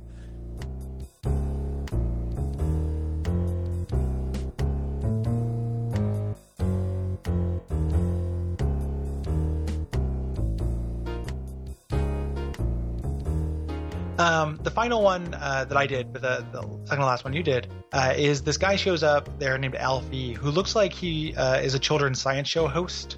Yep. To me, he's got a real children's science show host mustache. Yeah, like real goofball looking at it. Everybody kind of doesn't like this guy. He's a con artist. Like from the books, I guess he's a time traveler who comes in and just takes advantage of people. Yeah, he's got a time sled. Yeah, and a goofy hat. Here, but he's in trouble because he's taken a drug that makes him psychic and he can't filter anyone's thoughts out. Right. He hears everyone and slowly driving him insane. Right. So he's going full on early years of Professor X. Yes. Right. Yep. And you say like essentially like, do I really have to help him? And everyone, says like, it's up to you. Would you feel good about it if you didn't? It's like, no. Like it's inherently valuable to help people. Yeah. Even if they're kind of assholes. Yes. So you knock him out for his own kind of safety and sanity. Use the morphine. You give that to Callahan to make a Mickey Finn for him. Not the gigantic lurch guy, but, the actual knockout drink.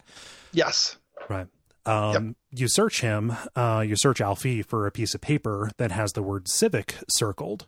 It's a recipe. Yeah, it says like civic dill, civic something dill recipe. Yeah, this is a clever puzzle because every word in that sentence or in the name of the recipe is written in letters that are Roman numerals. Yeah, it's all caps. Yes. So.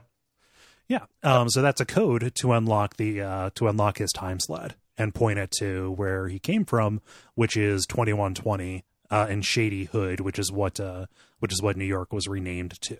Importantly, also, like, part of his whole time traveling grifter act is the fact that he has a helmet that will hypnotize people. That is useful later, and it would be very strange if we mentioned it without setting it up. Yeah. Then you get out your hypno helmet, which you've had this entire time. Yeah, which you could have bypassed a lot of these bubbles. Yeah. So this is a great like dark future. I love this. Yeah, this is really clever and fun. Like the whole idea, and when you get there, you say like, "Oh, this is nothing like what William Gibson said it would be." Yeah, it's like all clean but it's a much more mundane, like morally bankrupt future. Mm-hmm. You end up in this alley, and you learn like essentially this drug that Alfie took is this voyatrazine. Yes, and this allows everyone to hear what everyone's thinking. Yeah, and most people are fine with it. Like the way that humanity kind of works outside of like the grift and crime. Mm-hmm. Like the drug is not the reason why the future is terrible. Right. It's because it's run by the people selling the drug. Mm-hmm. It's not like the fact that like, oh, if everyone could read everyone's thoughts, it would be horrible because of X. Mm-hmm. It's more like, hey, the businesses are just fucking crooks. Yeah. And they're shameless and fearless, and that's the problem. Right. Like a lot of people actually get by just fine on voyatrazine. Mm-hmm. Yeah, and it becomes like a social necessity, like it is laid out later. Like it's not that it's physically or psychologically addicting; it's that it's socially addicting. Yeah, because if you're the only person who can't do that, you're fucked. Yeah, it's a really interesting idea. Yeah, I love that as a concept. Yeah, me too. And your buddy, so you learn also your buddy is, one out of every so many people actually go insane from it. So most people are fine. Your buddy is going to go insane. Right. Who's not your buddy, but the person you're here to save. Yeah, you get a lot of this exposition from a guy who's in a similar position to Alfie. He just kind of collapsed in an alleyway, but he doesn't want any help. There's also Alfie just took it and is going insane. This guy's been taking it for years and years. Yes, like this is what happens after you've done like centuries of it, because people live a long time here too. So yeah. There's another guy here who end up dealing with, he is kind of a former associate of this organization that is running the world through this drug. His name's Rat's Ass. Yeah. Yeah, Rat's Ass. He has a personalized license plate for it too. Yeah. It's funny. And his voice acting is very strange. It was kind of a sticking point for me because it sounds like he's halfway doing a Jack Nicholson, but also doing a bit of a stereotypical Scandinavian accent. A little bit, like it's halfway between those things, and I can't tell exactly which of those he was trying for. Yeah, it's a weird accent. Yeah. And we learned from Alfie before we left, the guy who created this, Dr. Duplicitous. Yes. And he's kind of like a Voldemort figure. Like nobody wants to say his name. Yeah, for tax reasons, he cannot be acknowledged to exist. Yes. Yep. Yeah, but you talk to Rat's Ass, and he says like, "Hey, you don't say that guy's name. People don't. No, you don't say that guy's name because people don't. You just don't. You don't. Yeah, you just don't. Yeah. However, Rat's Ass, he will tell you how to reach the doctor because he was in the organization. However, we need to help him out. He gave something up as collateral, his kidney. And he wants to get it back because he's sentimentally attached to it. They've been through so much. He says, I wrote my name in the snow with it. We got kidney stones. Yep. Me and this kidney got history. Knowing that he has kidney stones is part of a puzzle solution later, too. Yes. So essentially, you go into the organization. You can't get the kidney because you have to be a member. Mm-hmm. You have to have a proper uniform, and she kind of sizes you up and gives you a villain look. Like you need to have shades, a ponytail, and a tattoo. Someone needs to sponsor you, and you have to harass somebody. Like one completed harassment, fill out this form. So there's like codification of petty crime. Yeah, and also the fact like being part of the organization, it's like joining a university. They give you a class schedule and things like that. Yeah. This is the most like adventure, typical adventure game section of the game, like the being on the street here. Yeah. And stuff feels very adventure gamey to me. Mm-hmm. Like, oh, like I need to get that tattoo. There's a tattoo shop or there's a tattooist practicing on fruit. To get that, in order to get money for that, there is a glazier, a guy who is fixing Red Ass's car. Yeah, because his windshield is completely shot up again because he's on the outs from the organization. Yep. And he got to steal out of his back pocket his glass cutter. And what's awesome is when you steal it and try to give it back, he gives you a reward, and he's reading your mind, but is confusing it with his past. Yep. Like he keeps getting confused and be like, no, I'm sure that like, you saw somebody take this out of my back pocket. Mm-hmm. He's like confused about reading your mind. Yeah. It's really clever and weird the way this guy talks. Yeah. But then you get that money, you go to the tattoo artist. I love the tattoo artist too, because you go up to him and he just says, let me guess, you're going to ask me about, and then he lays out the 8 different things you can ask him about, like in order. Yeah. And then that just pops up on your screen as things to ask about. Yeah. Like immediately after. Yeah. They also play with the interface on that. So either people will cut you off with what you were going to say when you talk, or the options are going to be laid out with just like the first couple of words. So like, but what, who is, etc. And they answer the question before you get it out. Yeah. Yeah. That's great. Yeah. Yeah. But you pick out like any of these tattoos and he says, well, if you want to look like the organization, you want to get this barcode tattoo. Yeah, that's what all the toughs have. Turns out that they have it to check out easier at the commissary. Mm-hmm. Yeah, pretty cute. Yes. Yeah. So he puts that on your wrist. In order to get your harassment, you have to go to this restaurant called Home Cooking. Mm-hmm. And it is a cannibal restaurant. Everybody is eating all of these dishes that are, named after, people or parts of bodies and such. Mm-hmm. Yeah. Yep. So you ask him, you're very polite. Like you say like, hey, can I harass you now? He's like, actually, I'm in the middle of lunch rush. Mm-hmm. And it's like, well, when would be a good time to harass you? Oh, like, after that. And you go, okay, I'll come back then and harass you. Yeah. Cause you're a good person. Yeah. It's cute. So you buy some ice cream for a punk. Yeah. Cause the punk is awesome. Like you talk to him, he's just like this crazy, like anarchist and just wants to blow everything up. The dialogue with him is very funny. Yeah. He's throwing firecrackers in the middle of the street. Yeah. Yep. And he will give you a stink bomb, in exchange for, for some chocolate. Yes. Or for some ice cream. Yeah.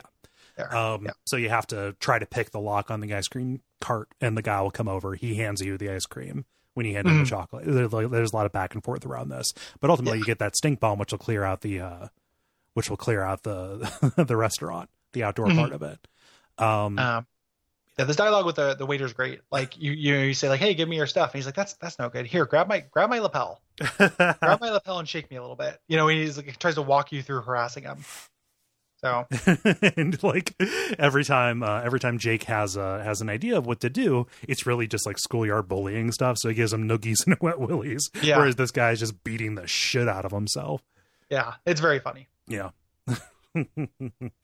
But yeah, and also to get the glasses, you need to take some glasses off of a statue and then use the glass cutter and some tinting that the guy gets. It's kind of dumb. Like there should just be some shades you can get. It's not like shades are outlawed.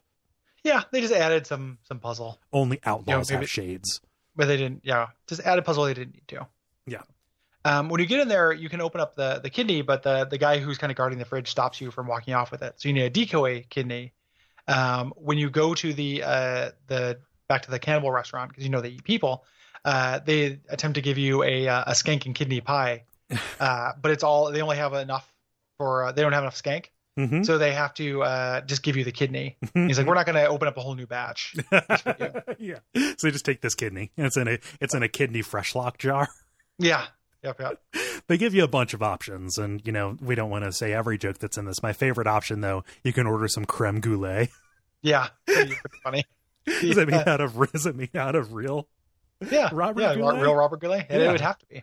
Yeah, pretty gross. So you swap out the kidneys, and there's 2 of them. You have to find the one that makes noise when you shake it because it's got kidney stones, which is that's how kidneys work.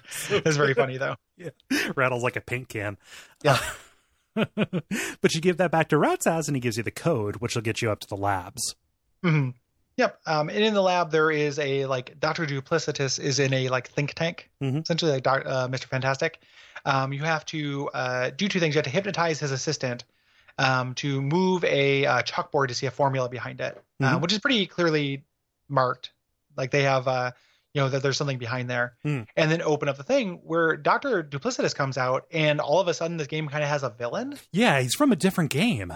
It's kind of awesome. It's great. Like he's really scary. The voice actor is really good. There's a thing where they describe how he had plastic surgery, so it always looks like he's looking down on you.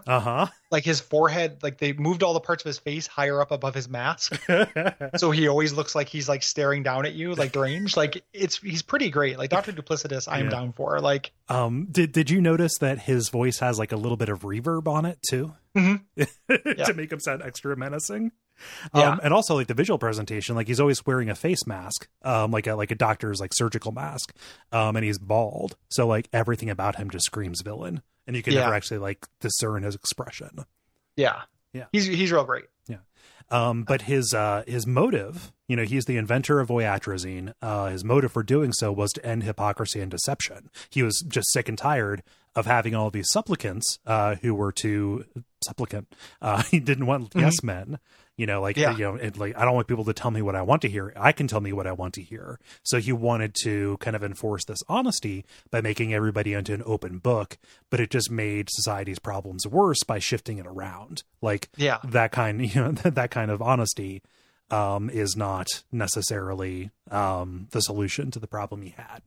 Yeah.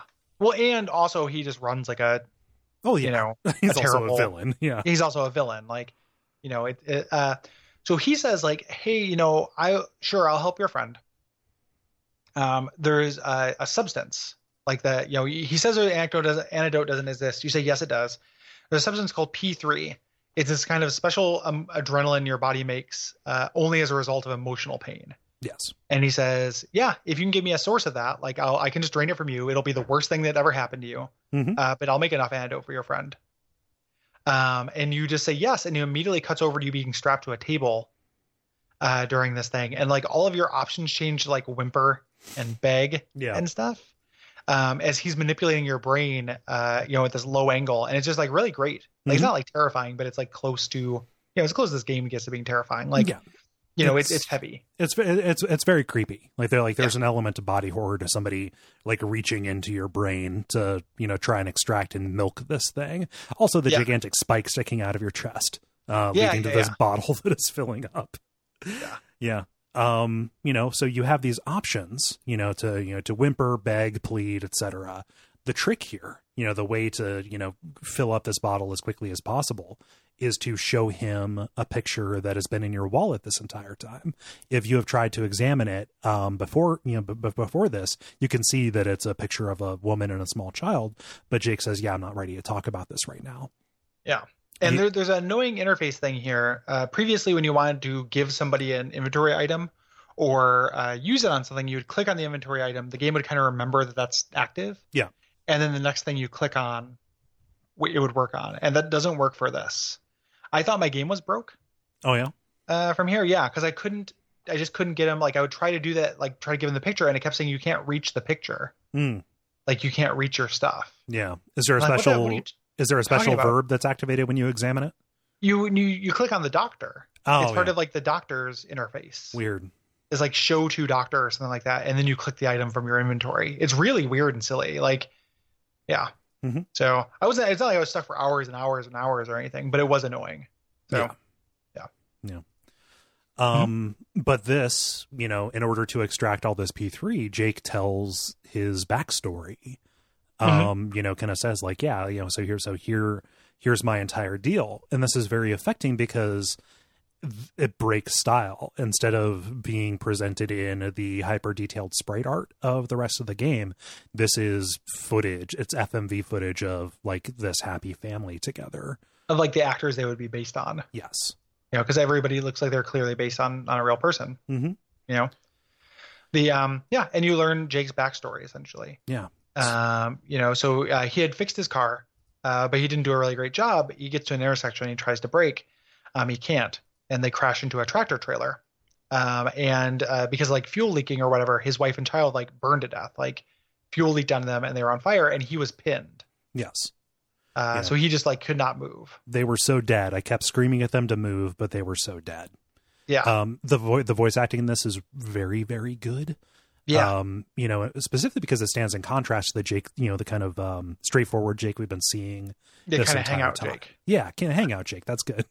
There are many different Jakes. And in general, the two Jakes, there's two. In general, the voice acting in this game is really excellent. Yes. But this is definitely kind of above and beyond. Yes. So yeah, like he decided at that moment that he wasn't able to go on. They used a chainsaw, to get him out of the car. He actually leapt at the chainsaw with his wrists.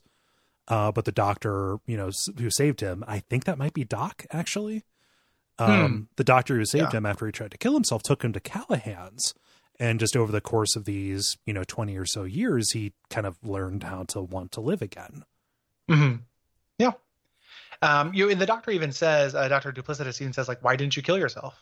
Yeah. He's like, well, I did. I tried. So yeah, pretty great. Like to kind of get this backstory. Yeah. Of him. And this obviously gives you enough P3. Right. Here. So you, when you get back to the roof of time, he's like, you think you've done something good, but no, the roof of time. The roof of the time machine. The doctor says, like, no, actually, I've got the time machine now, so I'm going to go throughout time harvesting P3 from people. And he dials in the Spanish Inquisition to go get a bunch of emotional turmoil from people. Right. But and when you get back, Alfie is like, you just let history's greatest monster loose throughout time. Right. And he's like, no, he doesn't have the code. Right. Well, Jake offers it to him. He says, like, hey, you're going to need this. And Dr. Duplicitous is like, oh, well, why would I need a recipe? And he just goes. So like there's something like billions of combinations that would be needed to activate this machine. So he has gone to the Spanish Inquisition and will be stuck there.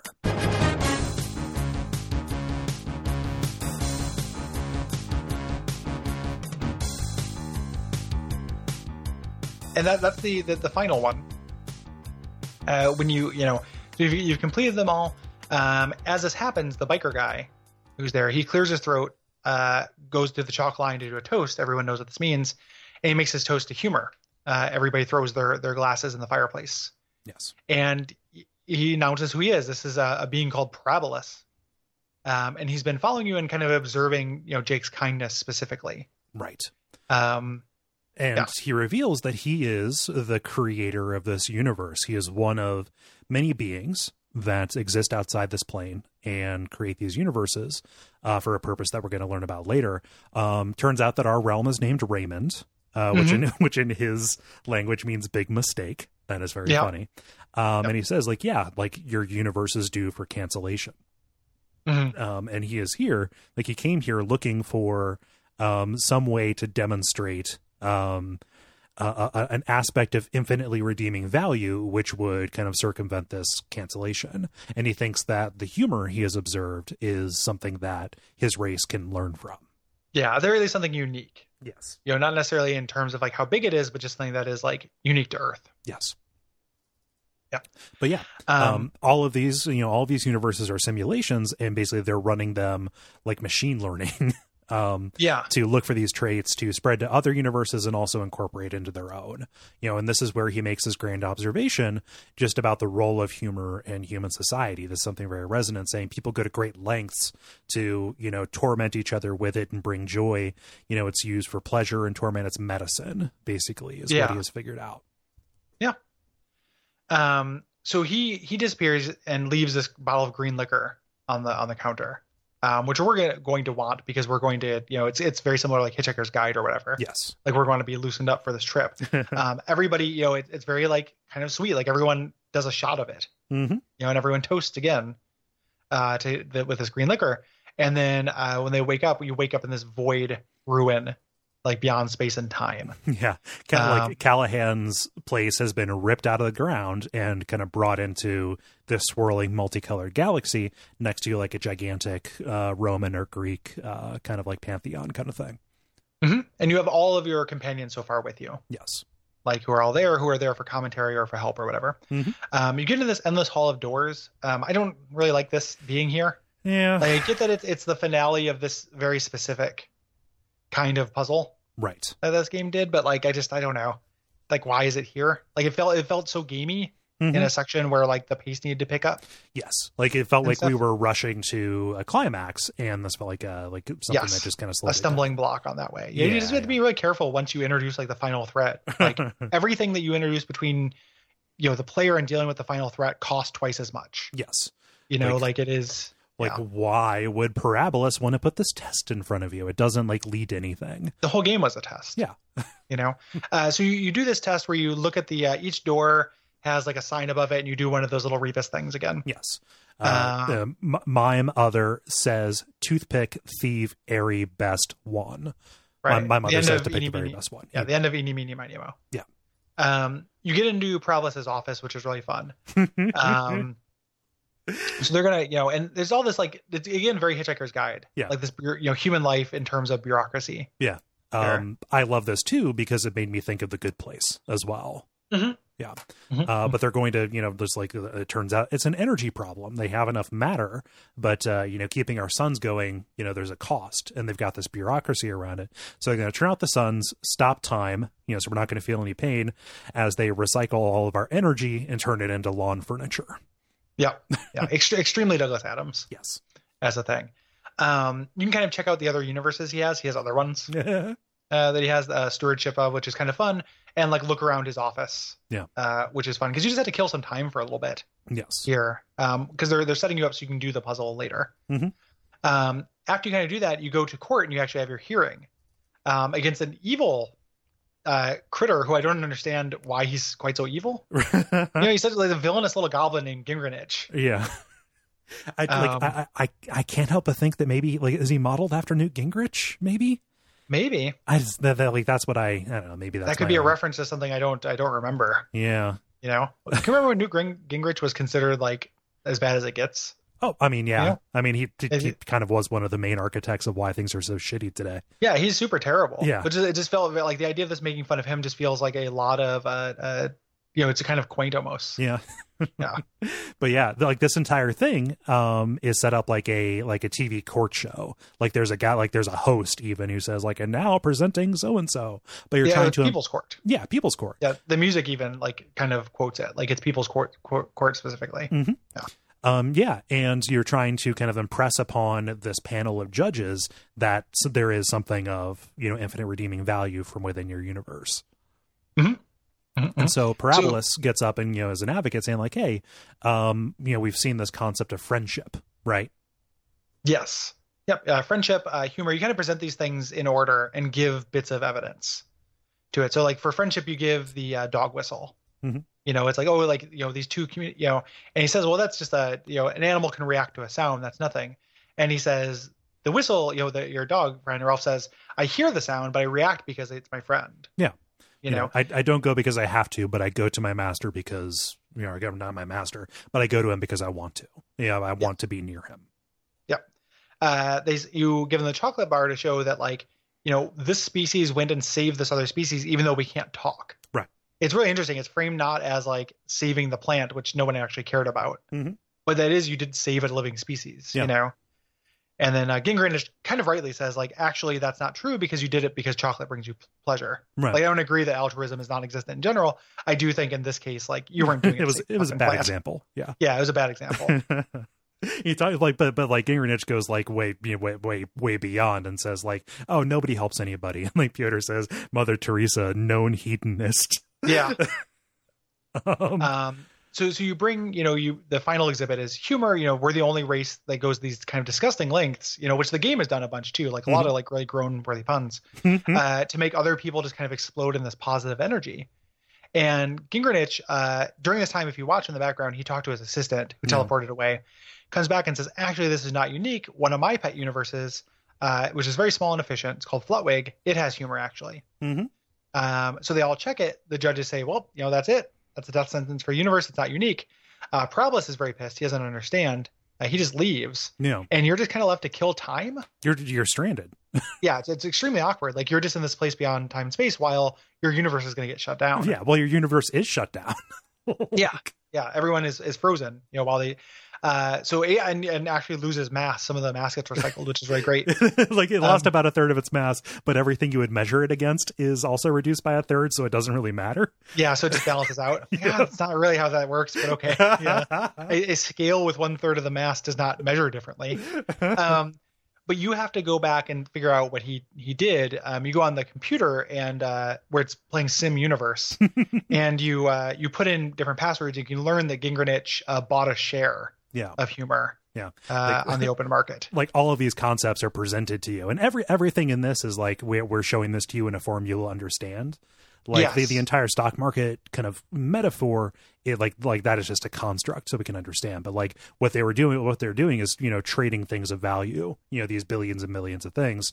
Gingranich has gone in, like, he basically hacked. And so you have to, like, get his password from his notebook by doing the whole pencil drawing kind of thing. They even say, like, oh yeah, this from a movie. And go in and actually, like, reverse the trade. Yep, and change the password. Yes. So he can't come in and reverse it again, which is clever. Yeah. And once you do so, you can go back and tell the one remaining, like, court officiant who's there and be like, actually, And first, when you say, like, you come back and you're like, hey, Gingranich cheated, he's like, that doesn't happen here. And you're like, no, we have proof. He's like, no, that concept doesn't happen here. Like, things either just happened or they didn't. Right. That's not really a thing. Like, it's not about the action that brought you to the thing. It's just whether it's true or not. Yeah. Put differently, there are no rules, just right. Yeah. Yep. So, yeah. And then you head back and he says, okay, we're going to banish Gingranich because, he did this. We know they did it. We're going to send them to your universe. We're going to send him to Raymond to learn just a little bit of humility. Yep. Which we like the idea of there being more of these games where he's, like, in the bar. Sounded really great. Yeah. And then you head back to Callahan's.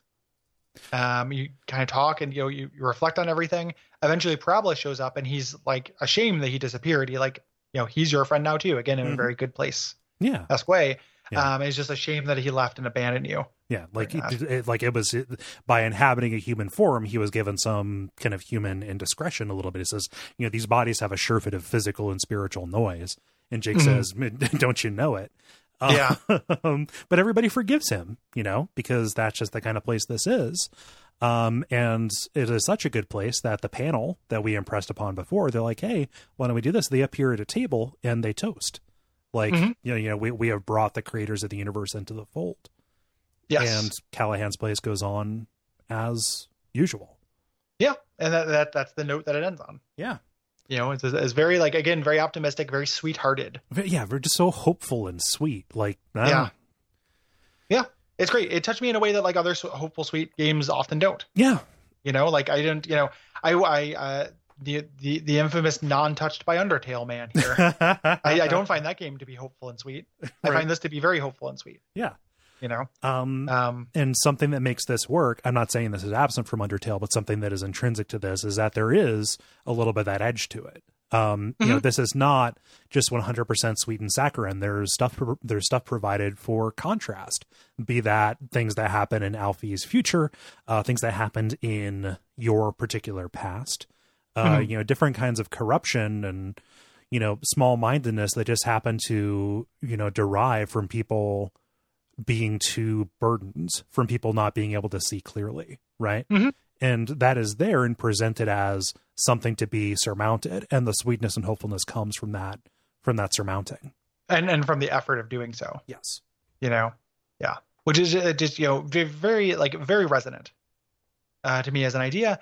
Very, very well expressed. Part of it also, when you say that edge is there, it's really, I don't want to have this described. Anyone's going to think this is like, a comic about two naked 8-year-olds who are in love. Mm-hmm. It's not toothless in any way. No. Like, and it would be bad if it was. Yes. That would ruin it.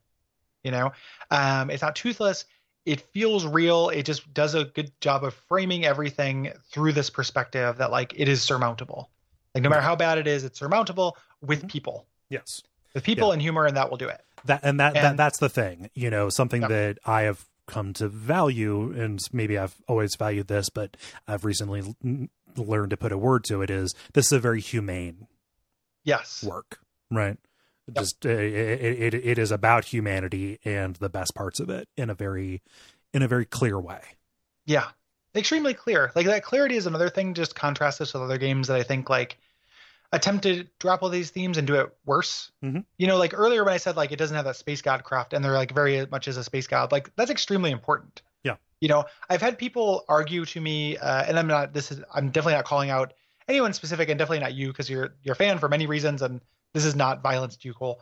But people who have like gotten to arguments with me about Kojima and about the Metal Gear games talk about how humane they are. Right. And like, even if I buy the idea that there is at the core of that, like a hopeful, good message, there's so much cruft around it. Like, the genre is wrong for it. You spend so much time just doing dumbass shit in those games that don't lead to the theme.